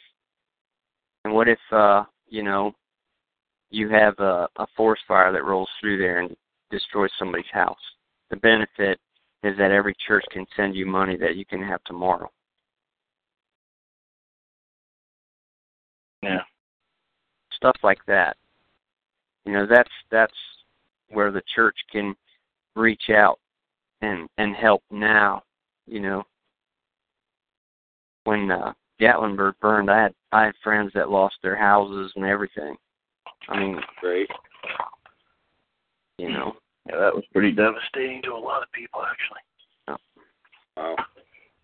Hey, Al, does the idea... And they said unto them, the kings of the Gentiles exercise lordship over them, and they that exercise authority upon them are called benefactors. But you shall not be so.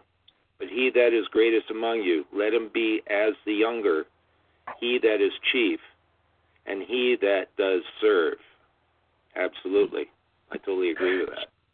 See, what I would be saying with that, and I'll share several things. It's a lot longer than a 2-minute conversation, but that beast system, the legal system, that Babylonian system, if you start getting benefits from it, like if you're tying yourself to it, like if you say, okay, I'm a U.S. citizen, like that guy, I don't remember if you were on the call or not. Remember the gentleman that called in and said, he just got off the plane to use the passport so he could go overseas, but he doesn't want to use it here. Yeah, the young guy from Texas. Yeah, nice guy, but, it's duplicitous, right? You're like, okay, Satan, I'm going to use you for 5 minutes. Oh, I'm back in God's kingdom. Oh, now I'm in Satan's kingdom. Oh, now I'm in God's kingdom. The churches, you see what I'm saying? Now you're starting to ping pong and you're playing. I wrestled with what you're saying for quite a while. And when I was going to my last court case is when it really hit me right between the eyes of, dude, pick a side. If you're going to be in that kingdom, be in that kingdom. If you're going to be in this kingdom, be in this kingdom. But you can't have it both. You either are going to benefit from Satan's kingdom or you're going to trust your Father to provide all your needs according to his riches and glory in his kingdom.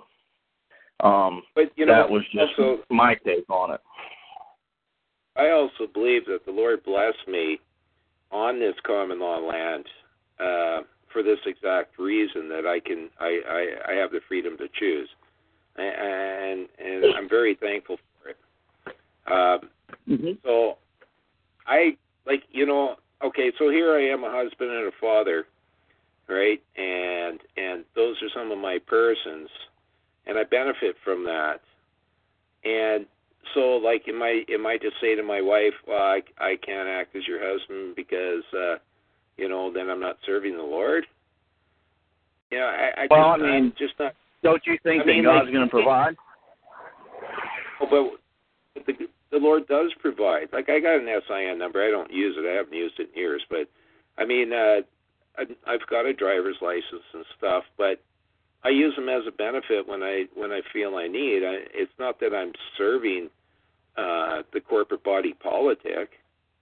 I'm allowing it to serve me for my needs, and I just can't see God being all mad at me because I asked the cop, when the cop asked me for a driver's license, and I said, well, I don't have one. I do this all the time, by the way. I say, I don't have one. He goes, what? I says, oh, but I do possess a provincial driver's license. Would you like to see that one? Right? And just because I possess such a thing for the ease of passing through the public, I just don't see a problem with it. Could I give you an example of a perspective on that? Okay. Lot was a godly man, right? Absolutely. And he wanted to use that commercial system, okay, to benefit from it in trade. So he moved to Sodom and Gomorrah. That's right. And Sodom, yeah. So he goes to Sodom and he's using the benefits of that system, and it's really the Babylonian system, just incorporated commercial. That's all it is. And God hated it, and then destroyed it, and he had to leave everything he gained from that system behind. And God was so harsh that when his wife even looked back in fondness of what they had left in the city, he destroyed her. So what I'm saying is when we play in the devil's yard, it's too easy to end up in the house.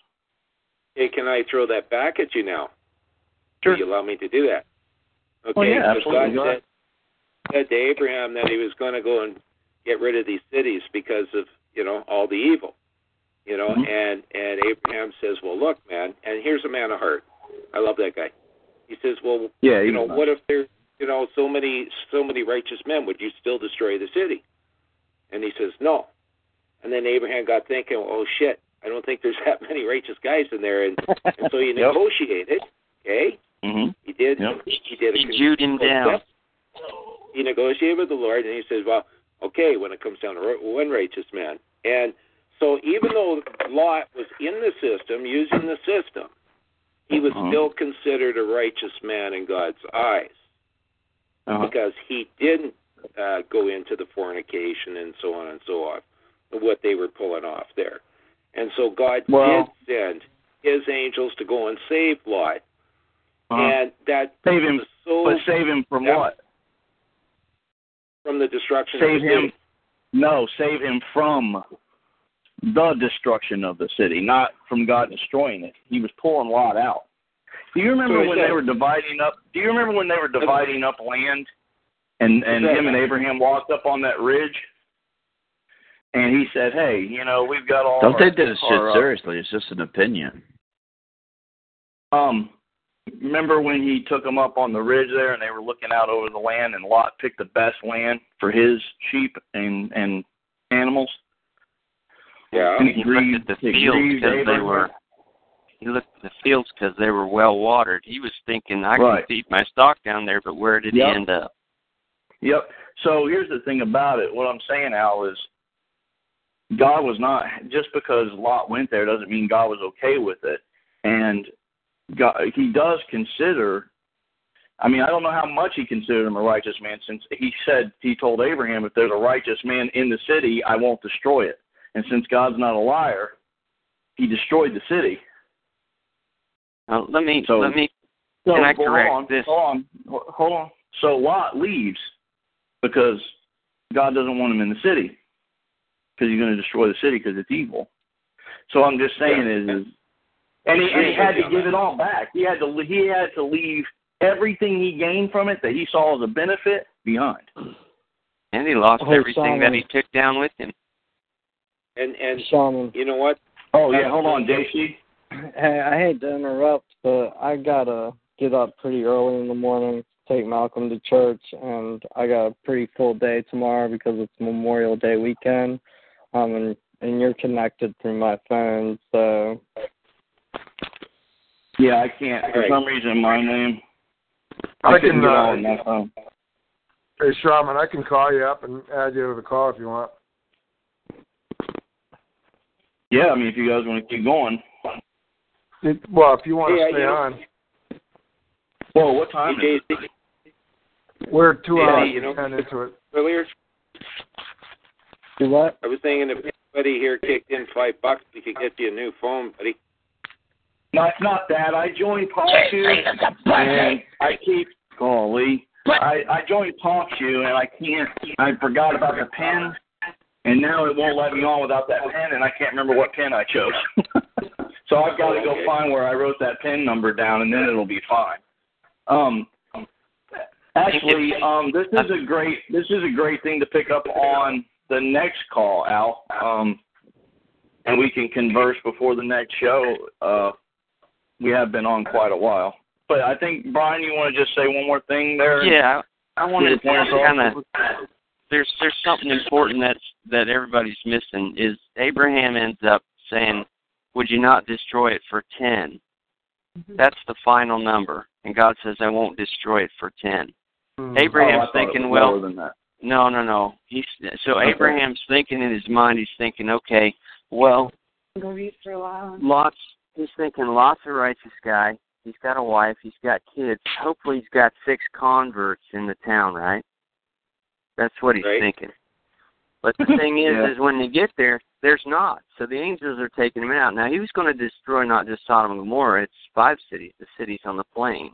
It was Sodom, Gomorrah, Admah, Zeboim, and a little town called Zoar. And when they're fleeing, now God works all things for good, right? He knows who's his, right? He knows where the righteous people are. Forgive me for interrupting. I apologize for interrupting. Do you believe this to be true? Yeah. Let me kind of finish here. So he says, so when the angels are taking him out, and they were so bad in Sodom that even after the angels smote these guys with blindness, it says they still were groping for the door because they wanted, who are these guys you got in the angels? But anyway, when they take them out, she looks back. They lose one. And Lot says, I can't make it out of the plain up here. He says, can I just go over here to Zoar? Zoar means little. It's just a little place. Can I go over here? Well, they take him over there. So why didn't God destroy Zoar? Oh, you got me on that one. I don't know. Because by the time Lot... I had actually forgotten about that. Lot and his two daughters, when they got in there, it made 10 righteous people in Zoar. Oh, yeah. Well, I guess that's an obvious answer. Well, all right, I guess Gus and JC were wanting to shut the call down. Okay. So because we'll have to pick it up next week. Do what? I'd love to bring else up, but yeah, no, we'll let JC go. No, it's just that you guys kept making me think of. You know what it was? You know the rich man's son, not the rich man. The man's son. He had two sons, and one son in the world, and God is the prodigal son. Yes. Yeah. And and I can never get that story out of my heart because his father stood on the hill every day looking for his son returned. And even though his son went into the ways of the world and everything else, when he did come home, right, his son was there with a cloak and a ring for him, and a celebration. So he was never disowned. Yeah, but the son's attitude was changed, wasn't it? The son came back with the heart of a servant. Are not the servants better? I won't even be a son. I'll just treat me like a servant, Dad. Yeah. Yeah, I mean, the thing of it is like, God never forsakes you, but you can forsake God and shipwreck your faith. I mean, you think about Revelations 22:18 and 19. It says, if you take out any of the words of the book of this prophecy, I'll take your name out of the book of life. I mean, you can't get your name in the book of life unless you're saved. And if he takes your name out of it, it means you're no longer saved. So, I mean, there's tons of verses in the Bible that talk about shipwrecking your faith, like Hebrews chapter 6. Just tons of stuff like that. But no, when your spirit is wed one with Christ, and the new man is made, like what's his name and his old lady there that lied to the Holy Spirit in the New Testament, Ananias and Sapphira. There's a good example. There's a good example of your name being blotted out of the book of life. You'll be fucking dropping dead real quick. Well, maybe that's called being slain by the Spirit. If a man is saved. They were slain. They didn't get up again. I think Gus is going to end the call, guys. Sorry, I can keep saying stuff. Oh, no, it's Shaman can only stay on if JC's on. JC's really got to go. And we're 2 hours and 16 minutes into this. So you guys have a great night. Gus, Gus, forgive me for interrupting. If anybody wishes to continue, I can continue on my call if you wish. What's your call? 14230. Oh shit. 14. Damn, Mike. Oh my god! I think my name's Mike. Yeah, I'm not sure. Hold on. 142. Wait a minute. 142. 306. Yeah. I can't believe I forgot. Oh my god. After all these weeks. All right. Anyway. All right. Sorry, guys. All right. I will start it up. All right, man. Well, guys, thanks for coming out tonight. Yeah, thanks for coming out tonight. You got the disco waffle freedom. Memorial Day weekend with us, and if anybody has a topic or a subject that they would really like to see on a Wednesday night show, just email that to Gus, and we will definitely think about putting something together for that. All right. Sorry, I got dropped from the call. You guys have a good night. We'll catch up with you guys soon. Thanks, Jason. All right, guys. Have a good Thanks, night. John. Thanks for coming out. Everybody. All right. Have a good night. All right, bye. Thanks, Ron. All right, take care. With Lucky Land Slots, you can get lucky just about anywhere. Dearly beloved, we are gathered here today to... Has anyone seen the bride and groom? Sorry, we're here. We were getting lucky in the limo and we lost track of time. No, Lucky Land Casino, with cash prizes that add up quicker than a guest registry. In that case, I pronounce you lucky. Play for free at LuckyLandSlots.com. Daily bonuses are waiting. No purchase necessary. Void where prohibited by law. 18+. Terms and conditions apply. See website for details.